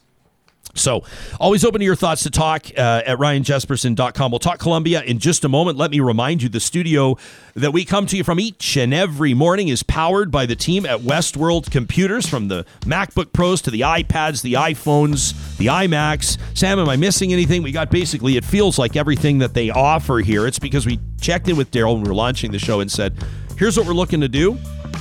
What sort of horsepower do we need? And he said, well, we've been doing it for 40 years as a family-owned business, so here's what we'd suggest. And we literally just went down the list. They've been doing that for businesses, for people's home offices, too. I mean, heck, you're looking for a tablet for the little guy? Westworld Computers is a great destination because they got the sales side and the service side as well. It's personal service. That's why they've been around for 4 decades. They'll ship anywhere in Canada. You can find them online at westworld.ca. Also want to remind you that the team at Freelance Brothers has been featuring BC cherries right now because they're in season, and undoubtedly they're the best in Canada. Everybody knows that. Freelance Brothers knows that. Proudly Albertan, but sometimes you got to look west for things like fresh cherries. You'll find them at Freelance Brothers locations, 16 of them across the province of Alberta. And don't forget the Jespo recommendation, the sourdough cinnamon buns.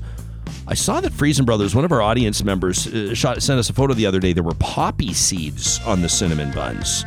What? Poppy seeds on the cinnamon. It's sort of a little spin-off there, if that's your thing.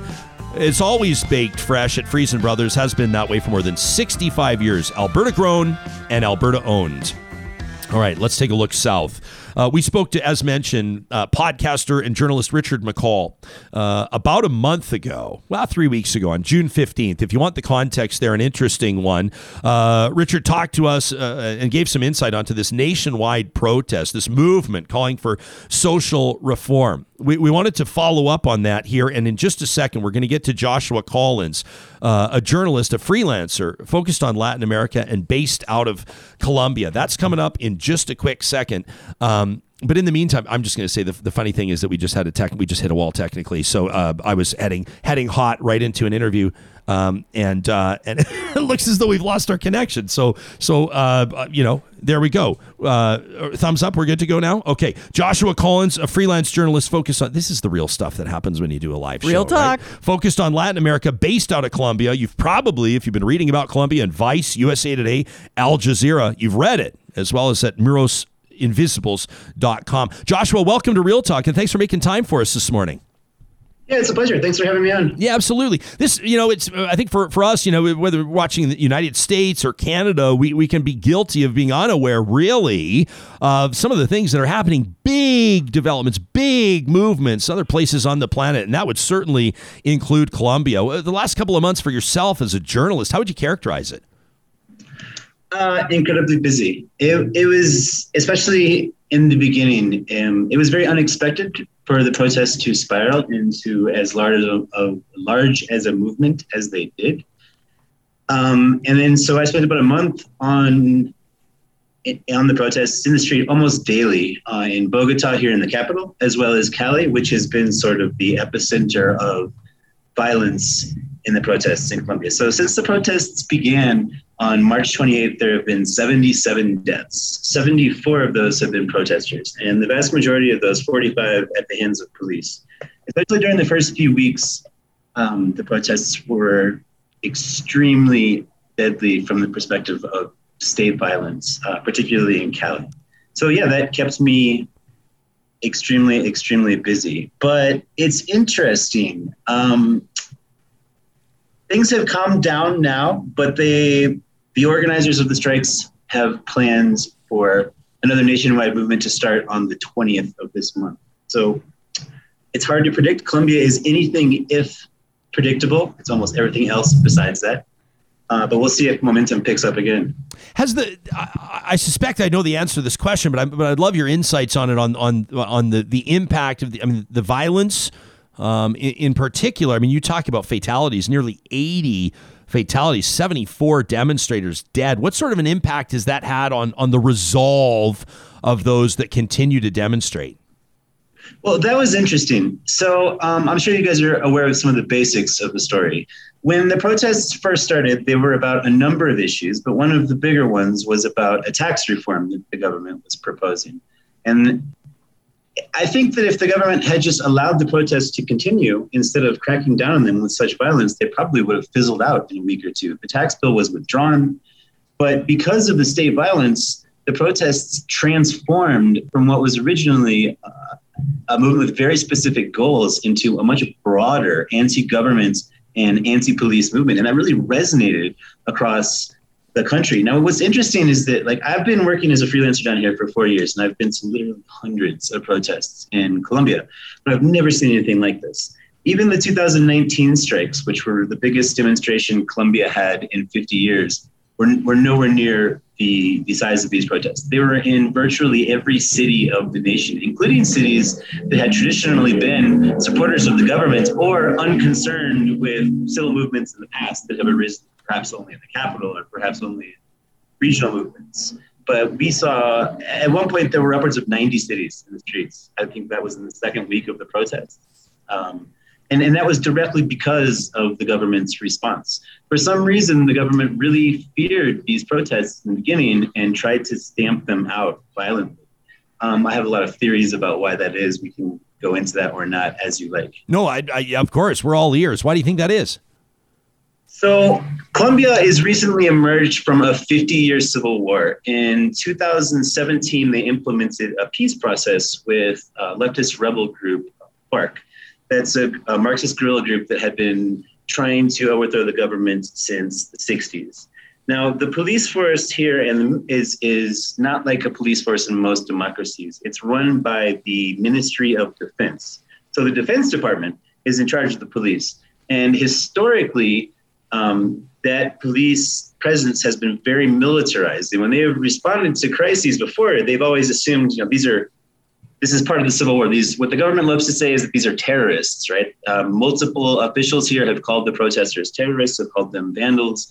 And I think that sort of perspective has become part of a culture of the police force here, right? It's like they consider any threat to the government as a grave one, and they will respond accordingly.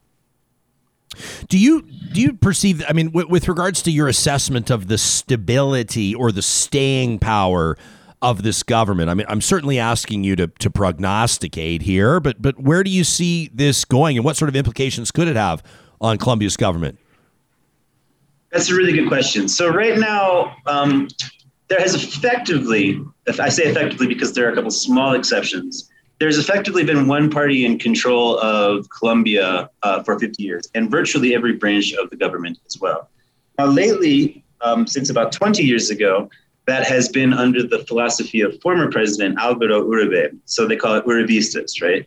That's the philosophy. And the current administration of Iván Duque represents that trend of thought. So as far as what effect the protests will have on politics, we're coming into an election year next year. Elections will start this year in November. Right now, Iván Duque has a disapproval rating of 79%. Wow. He's the least popular president in Colombian history.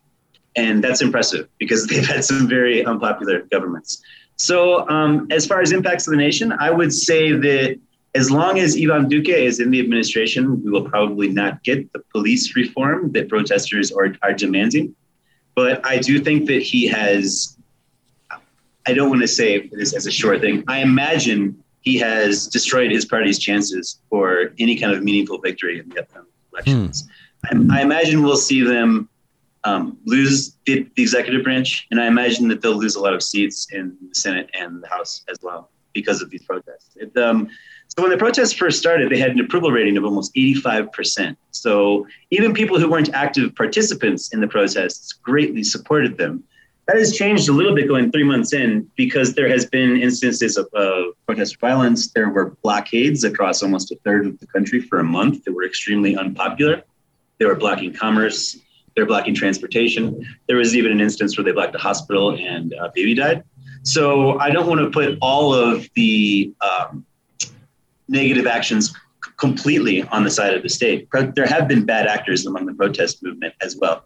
And that has made the movement a little bit less popular. It's now, I think that the last poll was about 2 weeks ago, and it had like a 58% approval rating, which is still really high, but not as incredible as it was in the beginning. Also, the government has slowed down on killing protesters. There have only been 3 deaths in the last 2 weeks at the hands of police. But there have been deaths of protesters at the hands of other civilians, which in Colombia is a very, very scary thing. Because during the Civil War, Colombia had a history with paramilitarism. And what that was militias would organize and they would fight these rebels as well. In the beginning, they were called self-defense forces, but these paramilitary forces quickly evolved into criminal groups and death squads. And there's a very scary history of what they call social cleansing here, which is when these neighborhoods would go into towns and they would kill anyone they suspected of working with the guerrillas.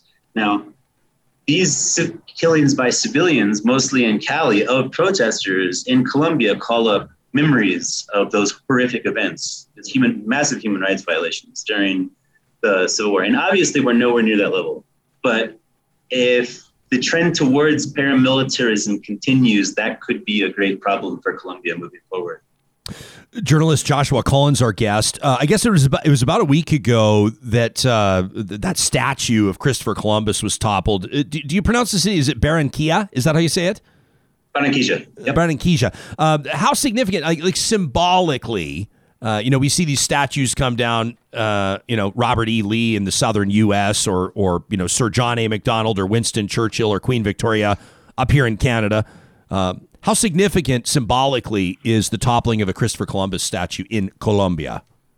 It's a very, very controversial issue here. So let me give a bit of background about how this started. So, and when the protests first started, there was this indigenous group, mostly from Cauca, called the Misak.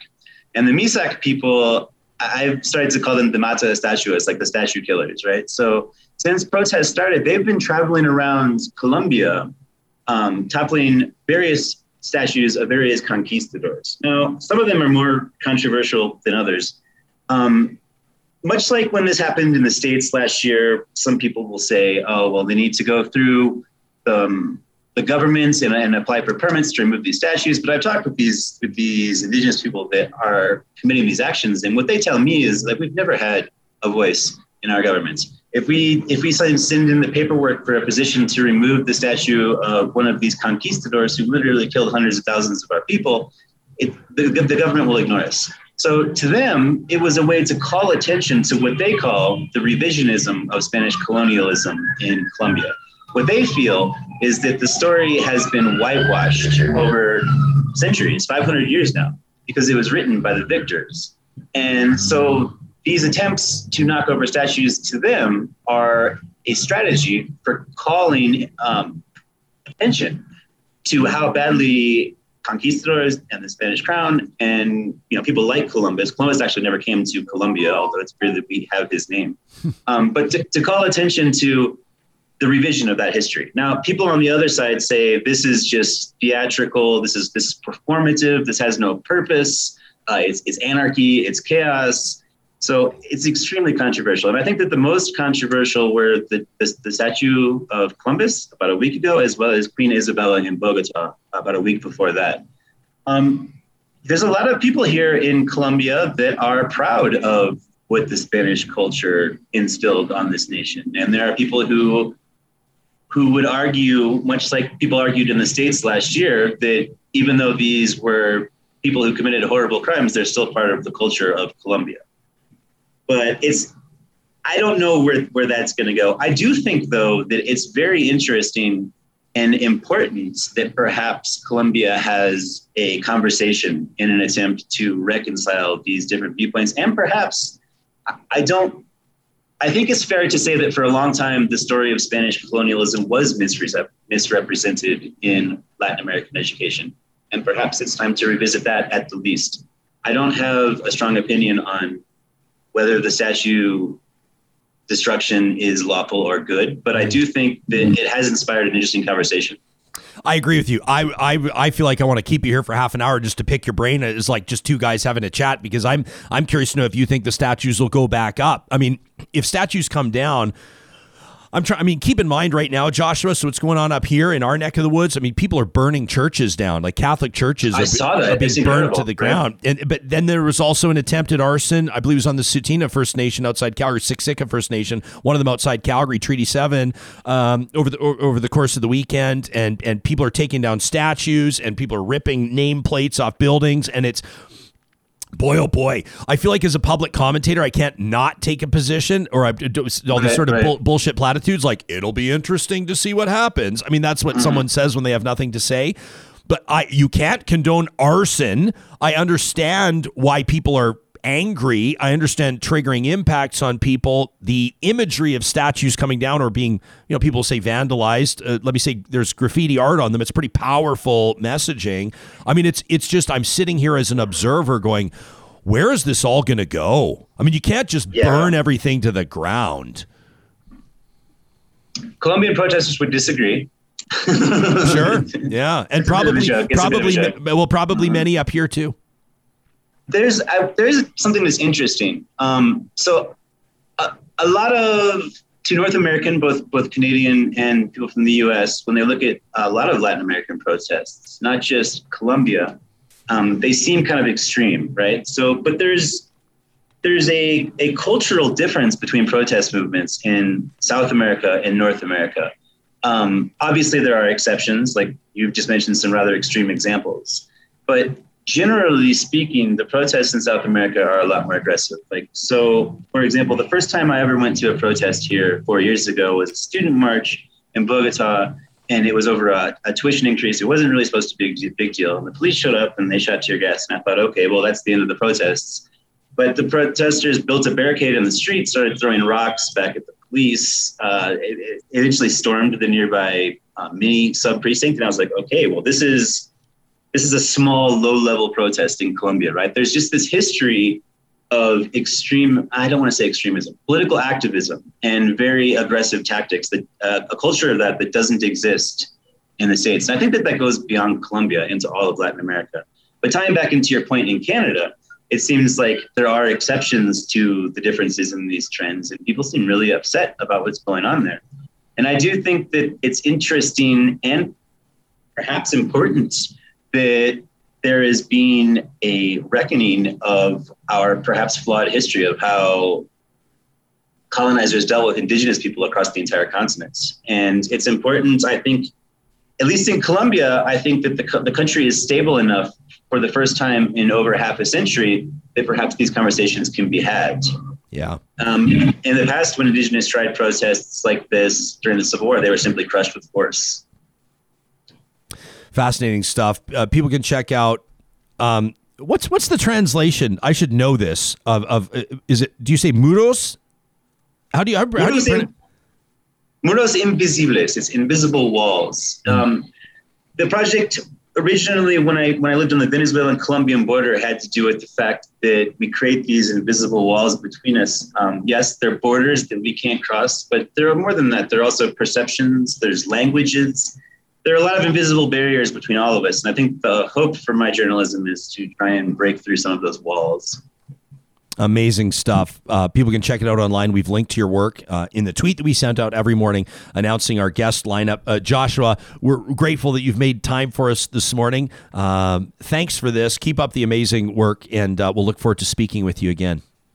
It was really a pleasure. Thank you so much for having me on. Absolutely. Have a good day. Yeah, our pleasure too. Bye. That was it's journalist Joshua Collins, based out of Colombia, and you can check his work at Muros. My pronunciation's so bad. I want to be like murosinvisibles.com, but that's not. I want to say it right. We always have a chuckle about my buddy's dad. He'd always speak. They'd go to this beautiful Cancun, Mexico. They'd go to this place, and there's this place. It would be Plaza Caracol. Yeah. Whereas there's restaurants and things like that, and his dad would be like, all right, everybody, let's go. Everybody, come on. It's time for supper. Get in the cab. And he'd be like, hey, amigo, what's shaking? Plaza Caracol, please. But he would just, hey, a Plaza Caracol. And it was like, hey, man, at least you nailed those two, right? That's great. Try. Yeah. I always get nervous I always get nervous. What, that people are going to think you're trying to like show off or No, like not show off. Definitely the other end of the spectrum. the on other that way one. around. Yeah. The other way around. What Fascinating did you just stuff. say? Yeah. You just butchered that. Yeah.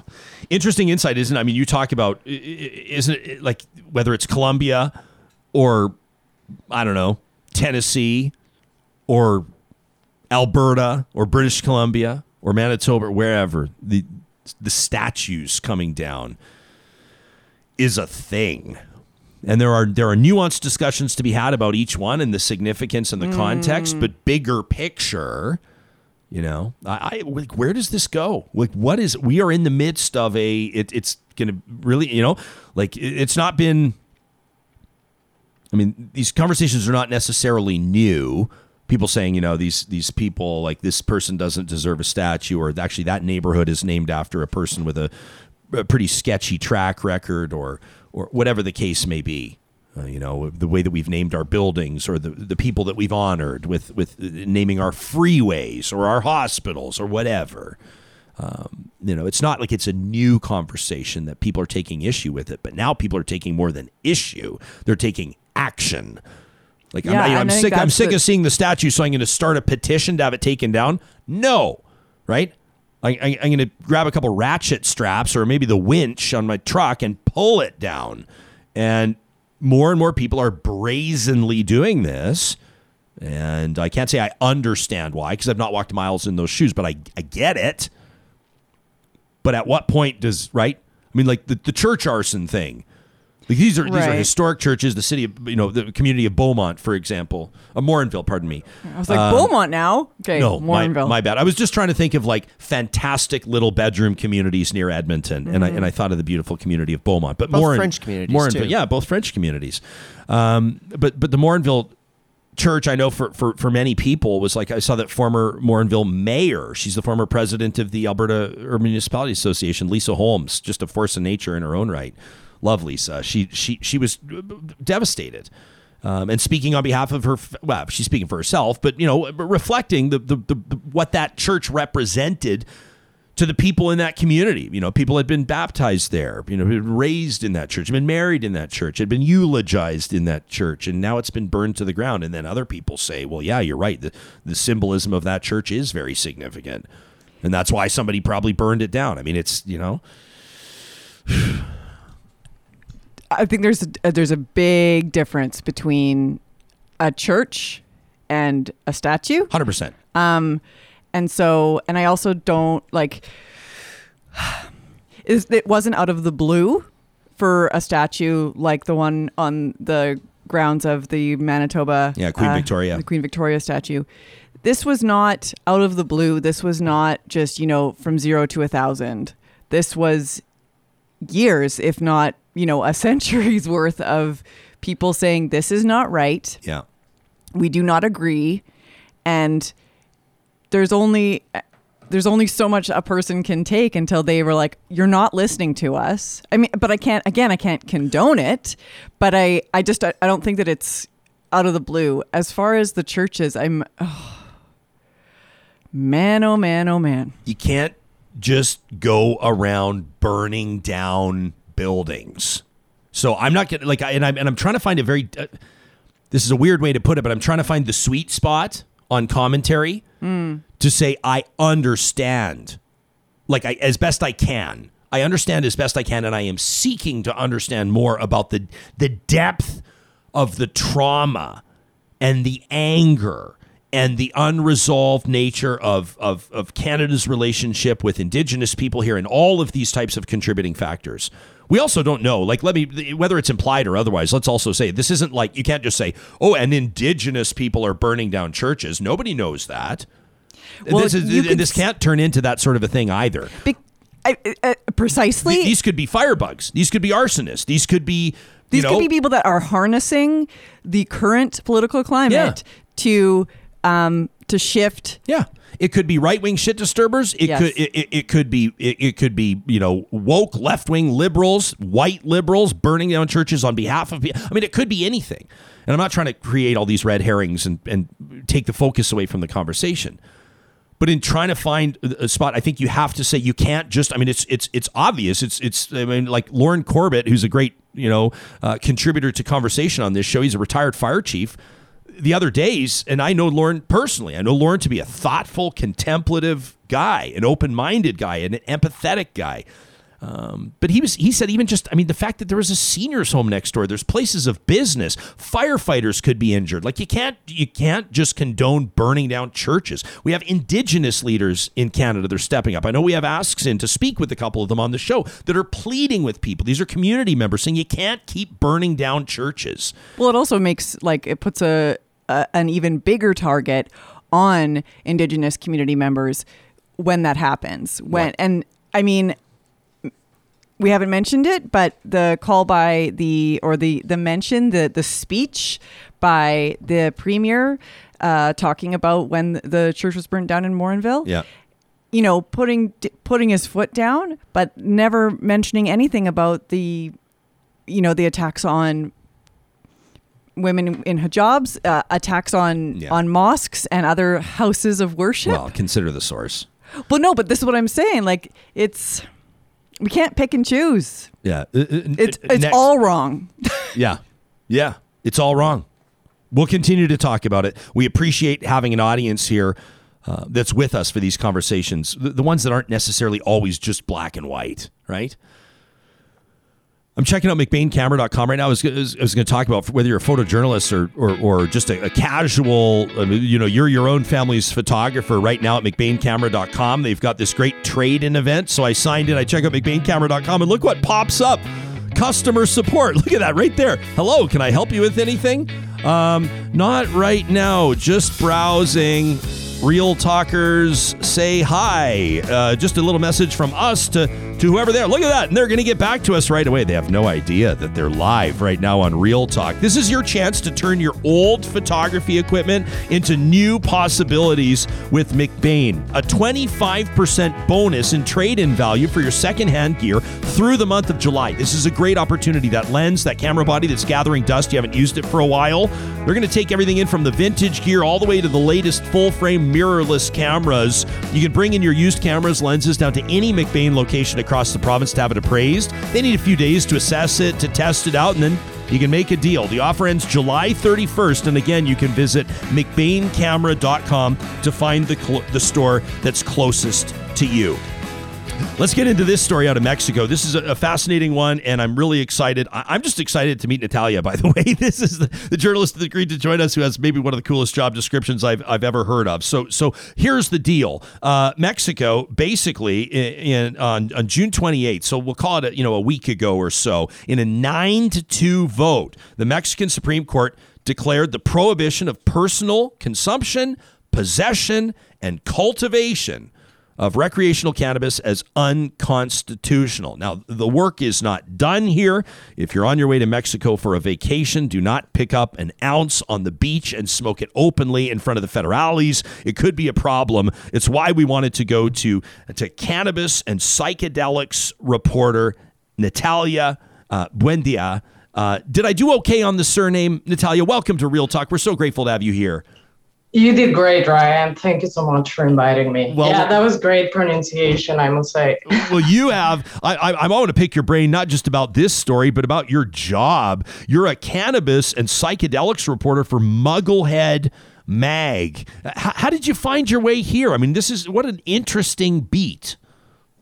Well, it all started with my interest in kind of like educating people on drugs and just my passion in science. And then honestly, this job just came to me with a colleague from Langara College, and I just had to take it. It kind of merged my knowledge in science and my interest in drugs. And this interest also came by growing up in Mexico and just kind of like always seeing how like drugs were poorly kind of like seen and very stigmatized. So I was always like, hey, maybe it's not that bad. Maybe you just need to learn a little bit more about this. And I guess my passion for research and educating people took me to this job. And I can say it's a very neat niche right now, especially with all the emerging industries popping up. Well, no kidding. I mean, even around the world, you and I could talk about medical medical cannabis. We could talk about recreational cannabis. We could talk about some of the new technologies there. I mean, on the psychedelic front, microdosing, mental health implications, some of the big business that's booming there. It's estimated to be an absolutely massive industry. I mean, you could write for days and days and days. There's so much subject matter, especially through an international lens. Yeah, no, you got that right. Like, honestly, right now it's just erupting. Like, you have like psilocybin, you have cannabis, you have legalization, you even have the company side of it, right? Because all the companies right now are kind of like just seeing the potential all of these industries have. Therefore, they're preparing to when it's ready to go, you know? So definitely there's still a lot of writing to do, and this is just starting, and I'm really happy to be in this field. So Natalia, you grew up in Mexico, so you've obviously had a good sense of, you've shared with us your personal perceptions of what you've observed with regards to the culture around cannabis, the stigma that is there. Can you sort of set the tone for us on how significant this development is, this 9-2 vote? This is a pretty clear statement from the Supreme Court. Yeah, definitely. Like, Mexico has this idea that cannabis is going to destroy society, right? From creating more crime to just making people do more drugs to just destroy it, right? So, but they don't really know why. So this is a huge step into kind of removing that stigma. So it's kind of like, okay, so the court now has actually declared it a human right, so it shouldn't be as bad, you know? So this is kind of like not a huge step, but the first step into mobilizing to a destigmatized view of weed, I would say. And what happened last week, I'd say it left people kind of like confused because there isn't any regulation. It's just pretty much like, okay, now it's a human right, but nobody really knows how this is seen. So, for example, cannabis users may go out on the street and they may light up a joint, but they don't really know if like they're gonna get prosecuted still or not because it's not outlined anywhere. So I'd say like of course it's a work in process, but I would say it's a huge step to kind of like get the conversation going, which in my opinion is the first step of changing people's minds and educating them about drugs. Yeah, Natalia, what prompted all of this? Was it a promise from a politician? Was it a grassroots, no pun intended, grassroots movement? What was it? Well, you know what? This comes back in 2017, like with an act of unconstitutionality being declared by a minister. So she proposed it based on how people were applying for amparos. That is kind of like a special permit that is like, okay, this law is violating on my human rights. Then you kind of like have to apply to this permit and then you're able to do something. So what happened is that 5 people got this permission based on cannabis use as a human right. And this kind of prompted the general act of unconstitutionality to be omitted. And after this, lawmakers were kind of forced to create a law in order to meet those human rights for Mexicans. But like this happened like back in 2017, and then they asked for extensions, for 3 extensions actually, and then COVID. So all of these kind of like delays happened, and the law never came to be. So on April 30 was kind of like the deadline by the Supreme Court on the lawmakers, kind of telling them, hey, you should make a law because this is violating human rights. So that never happened. Lots of discussions. The law got to a point where it was about 3 steps away from becoming an actual law. But again, there was always like, oh, the lower house changed some law, so now we have to revise it. So it was like this back and forth for like, 2 months. And then finally, the deadline happened, and then all these protests, and like people were, wanting answers, and finally they discussed it, which ended up in removing the prohibition of weed. Were the protests pro-cannabis or anti-cannabis? Oh, that's a great question, actually. Pro-cannabis. Okay. Actually, yeah. Like you have the biggest protesters there, I would say, are the Planton 420. which is it's like a group that has been smoking outside the Senate and kind of demanding for the fair rights, like freedom of smoking, freedom of growing, and pretty much like helping common citizens, not really like the industries or big companies. A big critique from them, it was like the proposed law didn't really help removing the stigma, as you still kind of needed a permission to smoke weed. So they were like, hey, if we're responsible adults, why are you kind of asking us to get a permit, right? So a lot of these activists, like, they just want to be able to, smoke freely, but then they encounter all these like, stigma kind of motivated permits that, that kind of like just turn them off into the current government movements. Yeah, I want to provide some context here for our audience to let them know. I mean, you obviously originally from Mexico City, but you came to Canada in 2007, right, to study science. You graduated from University of Victoria with a bachelor's degree in biology, psychology. Your area of focus, neurobiology and mental health. You also hold a certificate as an intermediate emergency medical technician. How neat is that? For Camosun College in Victoria, also a graduate there. These are going to be some familiar stomping grounds for a lot of people that tune in from the West Coast. The reason why I wanted to establish that is because I know that you're aware of what things were like in Canada, the lead up in Canada to legalize cannabis in October of 2018, and I'm curious to know if you see any parallels with what's going on in Mexico right now. I mean, in Mexico right now, is it like, hey, listen, I should have the right to cultivate a few plants on my property and to smoke openly and freely? Or is this forecasting a green rush, so to speak, where a lot of people, including former lawmakers, I mean, this was a lot of the controversy in Canada, what I know turned off a lot of the old school pot smokers. They didn't like the fact, and I don't blame them, that the industry started to reward many people who had cracked down on cannabis for many years. Former high-profile police chiefs, former lawmakers, government ministers are now sitting on the boards or as investors in private cannabis companies. And essentially, I mean, the business side of cannabis was a huge part and is a huge part of the conversation around legalization. Is it the same in Mexico? I would say like comparing them is kind of tricky because the way Canada reached to legalization was by proposing a bill, by doing it in order, let's say. And I would say that the stigma here is way less than in Mexico. And as for companies, I would say that it's kind of like the same thing. Like usually the law will benefit companies over people. But again, like there's no draft of the bill right now being, solidified. So it's kind of hard to draw parallels with the Canadian legalization process. But certainly like the bill that is drafted right now, it kind of like encourage other people to come to Mexico and kind of do business rather than, focus on small growers. So there's always that critique that is like a money maker and not really like, like a favor they're doing to the citizens in terms of having the right to smoke. Is there I mean, when we talk about sort of the spiritual traditions around what many of the substances that are now classified or categorized as drugs, is there any angle when it comes to Mexican culture or spiritual tradition that would invoke the use of cannabis?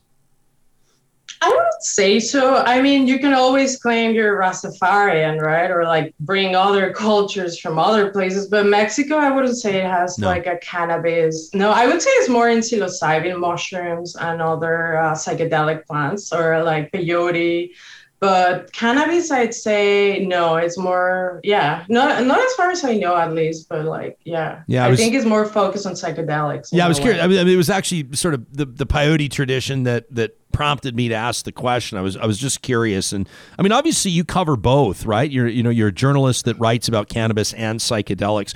Do you think that the Supreme Court ruling, and if we can anticipate legislation to follow, Do you think that opens the door for bigger conversations? I mean, there's been sort of experiments that we've been able to observe in Portugal and other jurisdictions where there's talk. I mean, there's a Canadian MP, Nathaniel Erskine Smith, a liberal MP who wants to drive conversation on decriminalizing or legalizing all substances, all drugs. And you talk to some advocates and they can make a strong argument for it. Obviously, people can make arguments against it as well. Where do you see Mexico going? I mean, I certainly hope so, that they end up kind of pulling the other drugs to the cannabis side. But as far as I see it now, there's still a strong stigma against the other substances because they're very seen as like, in order to get these substances like LSD or, all those chemical psychedelics, then you would need to access kind of like the black market. But then when it comes to kind of like natural remedies, they may hide or like kind of like merge with the religious kind of behaviors that exist in Mexico.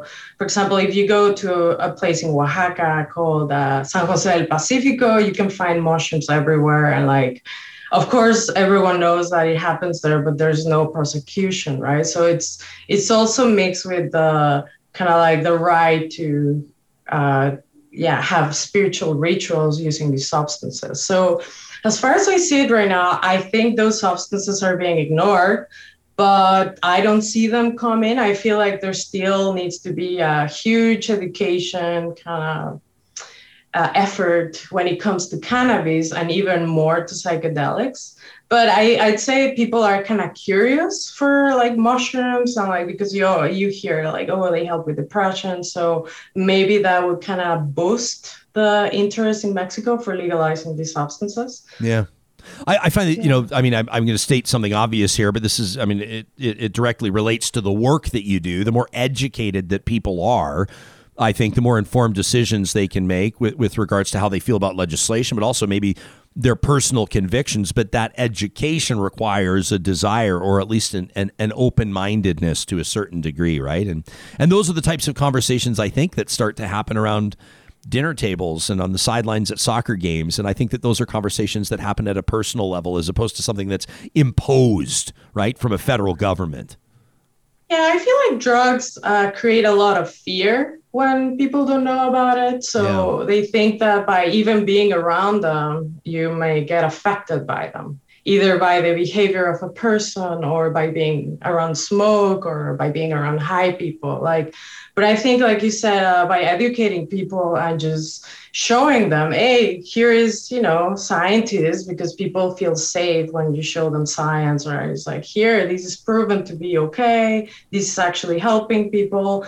So that kind of like plants the seed to when they're thinking about it in their own free time, like, oh, maybe this is actually good for me because I'm suffering with this. So I feel like you said, like starting the conversation and trying to push people that are very stigmatized and creating a friendly conversation with them by creating proper arguments, not just opinions. I think it's a great step. And I've always talked to my mom and everyone I know about drugs just because of that, because you have this immediate impact of reject, drugs, how can you even bring it up? But then they want to know more, Mm-hmm. They're like, oh yeah, I heard someone had cannabis in a jar and they were rubbing it and it helped, So drugs have been with us forever.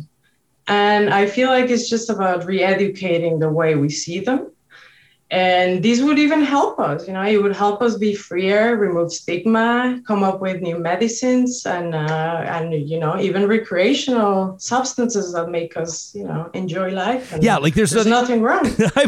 I'm so glad you made that point too. It's kind of funny, people always, not always, but people in talking about cannabis will say, well, there are real benefits here, like for cancer patients that have lost their appetite as a result of chemo. It can stimulate an appetite or in some cases even suppress appetite, or it can help it. People don't often just say, it just makes me feel great. I just actually really enjoy it. Right? Like in the same, like you don't have to justify why you crushed like 8 lime margaritas on the patio at the taco stand, but you have to, I mean, it's so interesting. And you'll talk about like somebody's experimenting or microdosing with psilocybin or mushrooms or psychedelics, and everyone will go, kind of like, ooh, and they picture all these like twirly, outlandish, ridiculous, I'm sort of picturing, Johnny Depp as Hunter S. Thompson, that sort of a thing. Whereas at the same time, if your physician prescribes you basically horse tranquilizers, you'll go fill the prescription at the pharmacy, stuff your face with them. Nobody will judge you for it. And it just, to me, it's like what? A bunch of people in a boardroom have decided which substances are acceptable and which are not. And there's so much that goes into that. I don't even think you and I have enough time to talk about some of the contributing factors to what's been outlawed and what has not, and who's profited from what. But it's very interesting because I don't think we have enough of those open conversations of stacking things up side by side and saying, let's have real talk about this. Yeah, I think there has to be talk about the freedom of altering your consciousness. Like, why is that wrong? Why do people penalize it so much? You're not harming anyone, but like they see it as a kind of like an insult to society. It's like, oh, why are you acting like that? Why do you look weird? It's like against the norm. So by accepting these people and like, they just like getting high. We all like getting high from coffee, from sugar, from alcohol, from TV, from the phone. So we just have to understand that like drugs come in different shapes, and like some of them are more toxic, some of them are more creative, but they're just the same thing, right? So yeah, I fully believe in decriminalization of all drugs. Natalia, in closing, I'm pretty certain that the Hells Angels have not been put out of business in Canada, despite the fact that cannabis is now being legally grown, supervised by Health Canada, regulated by governing bodies in different provinces and territories, and sold with tax applied. I'm pretty sure that a lot of people are still texting their guy, the same guy that's been bringing them ounces for $100 for 20 years, and they're still getting great pot. And I think that there's, a retail market that's doing reasonably well. And I would suggest that the black market is still very alive and well in Canada. What are the implications, if any, do you think on Mexican cartels and what you might describe as the black or gray market there?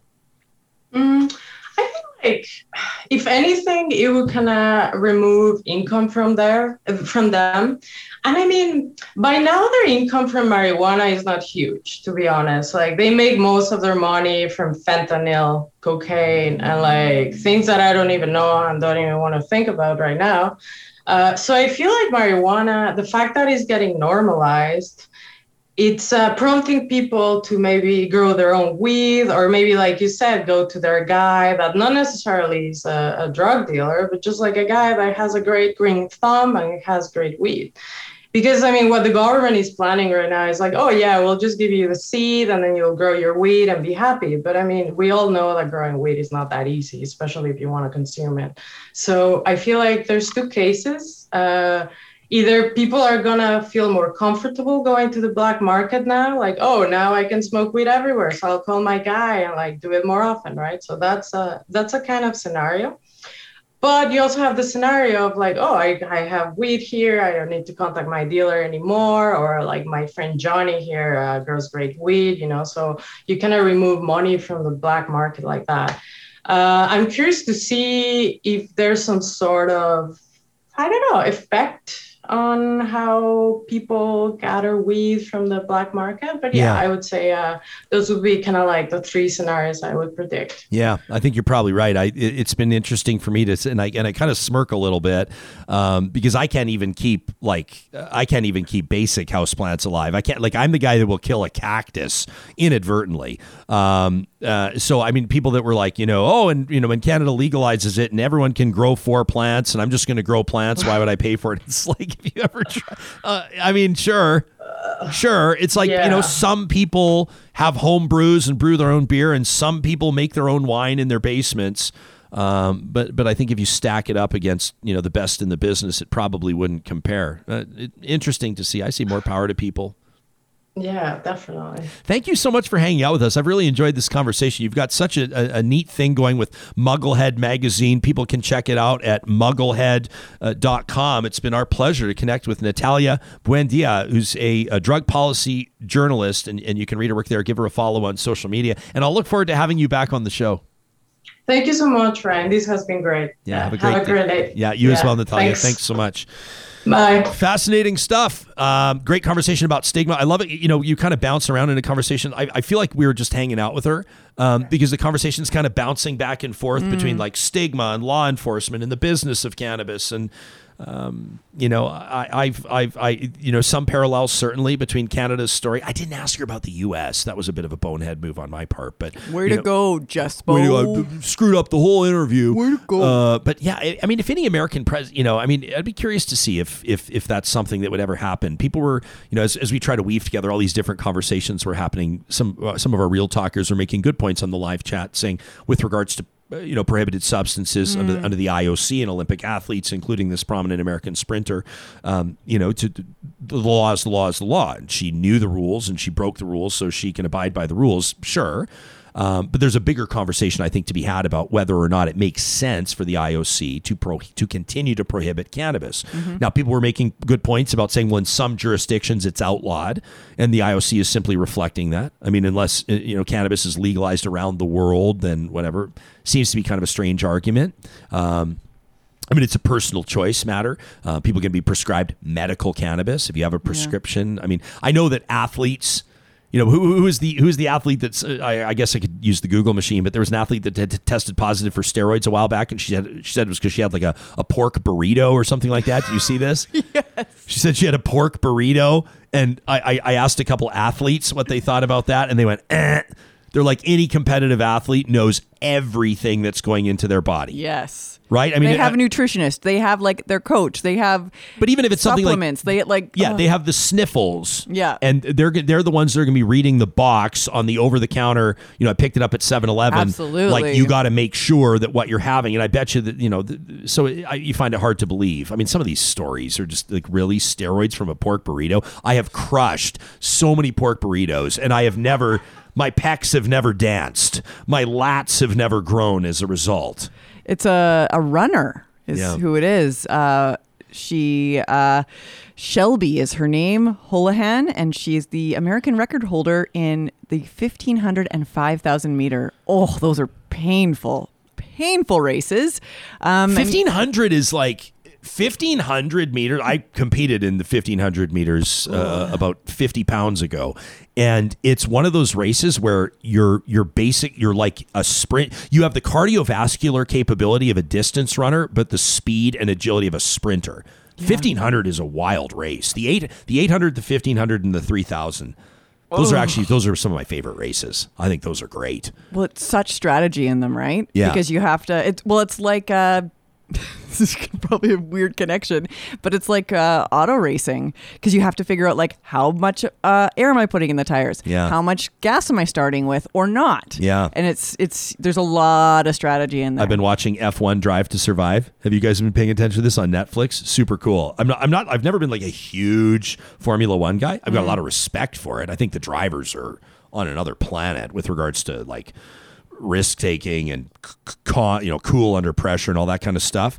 I don't think the average human can process what it would be like to be strapped into a machine like that and then going literally 350 kilometers an hour around corners. Like, I can't even wrap And you my have to have like a headrest so your head doesn't get like snapped back. But then they're also like, they get in these spectacular wrecks and they flip 7 times and then they get out and walk away, and kind of like, it just blows my mind. But yeah, it's been fascinating, some insight there. But so pork burrito. But pork burritos, back to pork burritos.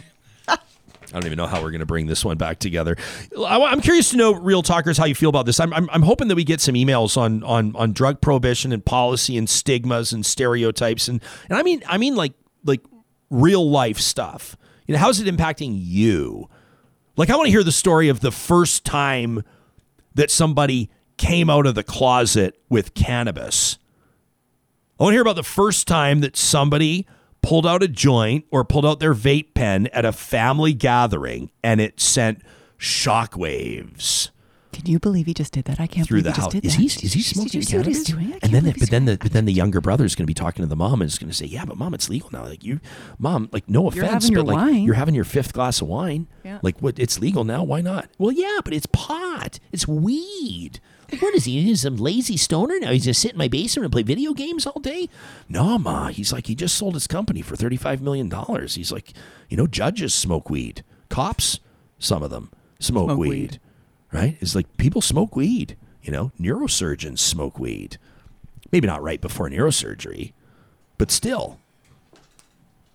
Do I dare transition into an ad read right now? Yeah, you do. Local Waste won't mind. Not at all. There's got to be some sort of a thing of like pot, weed, trash talk. Nah, let's not try too hard. Nah, don't. Trash talk is coming up on Friday. Sure is. Sure is. And right now we are taking your submissions. You got something you got to get off your chest?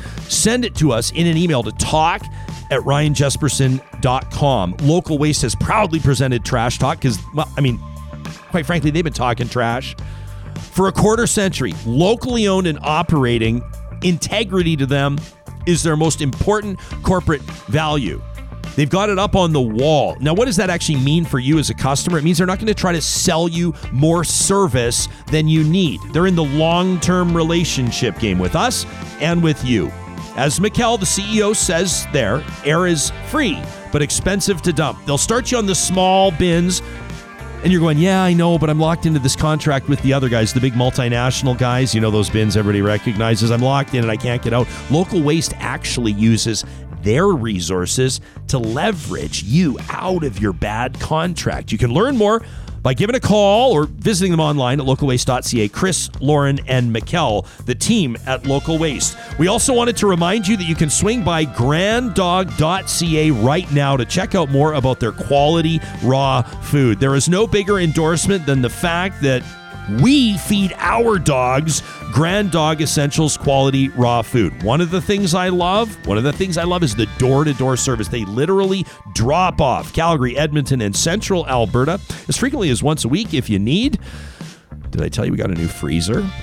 No. Oh, yeah, we got a new freezer, and it's all well organized right now, and the Grand Dog food there is just like, whoo, baby. When things get organized, it's such like your sock drawer, your freezer downstairs. How long does it stay like that, though? Oh, like 5 minutes? 2.5 seconds. Until we post it on Instagram. Yeah. Next up is training the dogs to take out their own food, feed themselves, and then everything will be great. But in all seriousness, the reason why we have trusted Grand Dog with our dog's health is the proof of performance. We consulted with their nutritionists, 2.5, 3 years ago, way before Real Talk was on the air, and we have seen results with our 2 dogs. Both of them had digestive issues, different ones, obviously, different breeds, different dogs. And the team at Grand Dog has made dramatic improvements in their quality of life. If you use the promo code REALTALK, they'll give you 10% off your first order at granddog.ca. Coming up on tomorrow's show, we got a lot to talk about. We're going to touch on these wildfires. Our fellow Canadians, our neighbors in British Columbia, they are into one right now. Wildfire scientist Mike Flanagan will join us. We're going to get into another My Jasper memory, which is going to be fabulous, and safety in shopping. What's that all about? It's all coming up on tomorrow's show. In the meantime, have a great day. They're gonna let you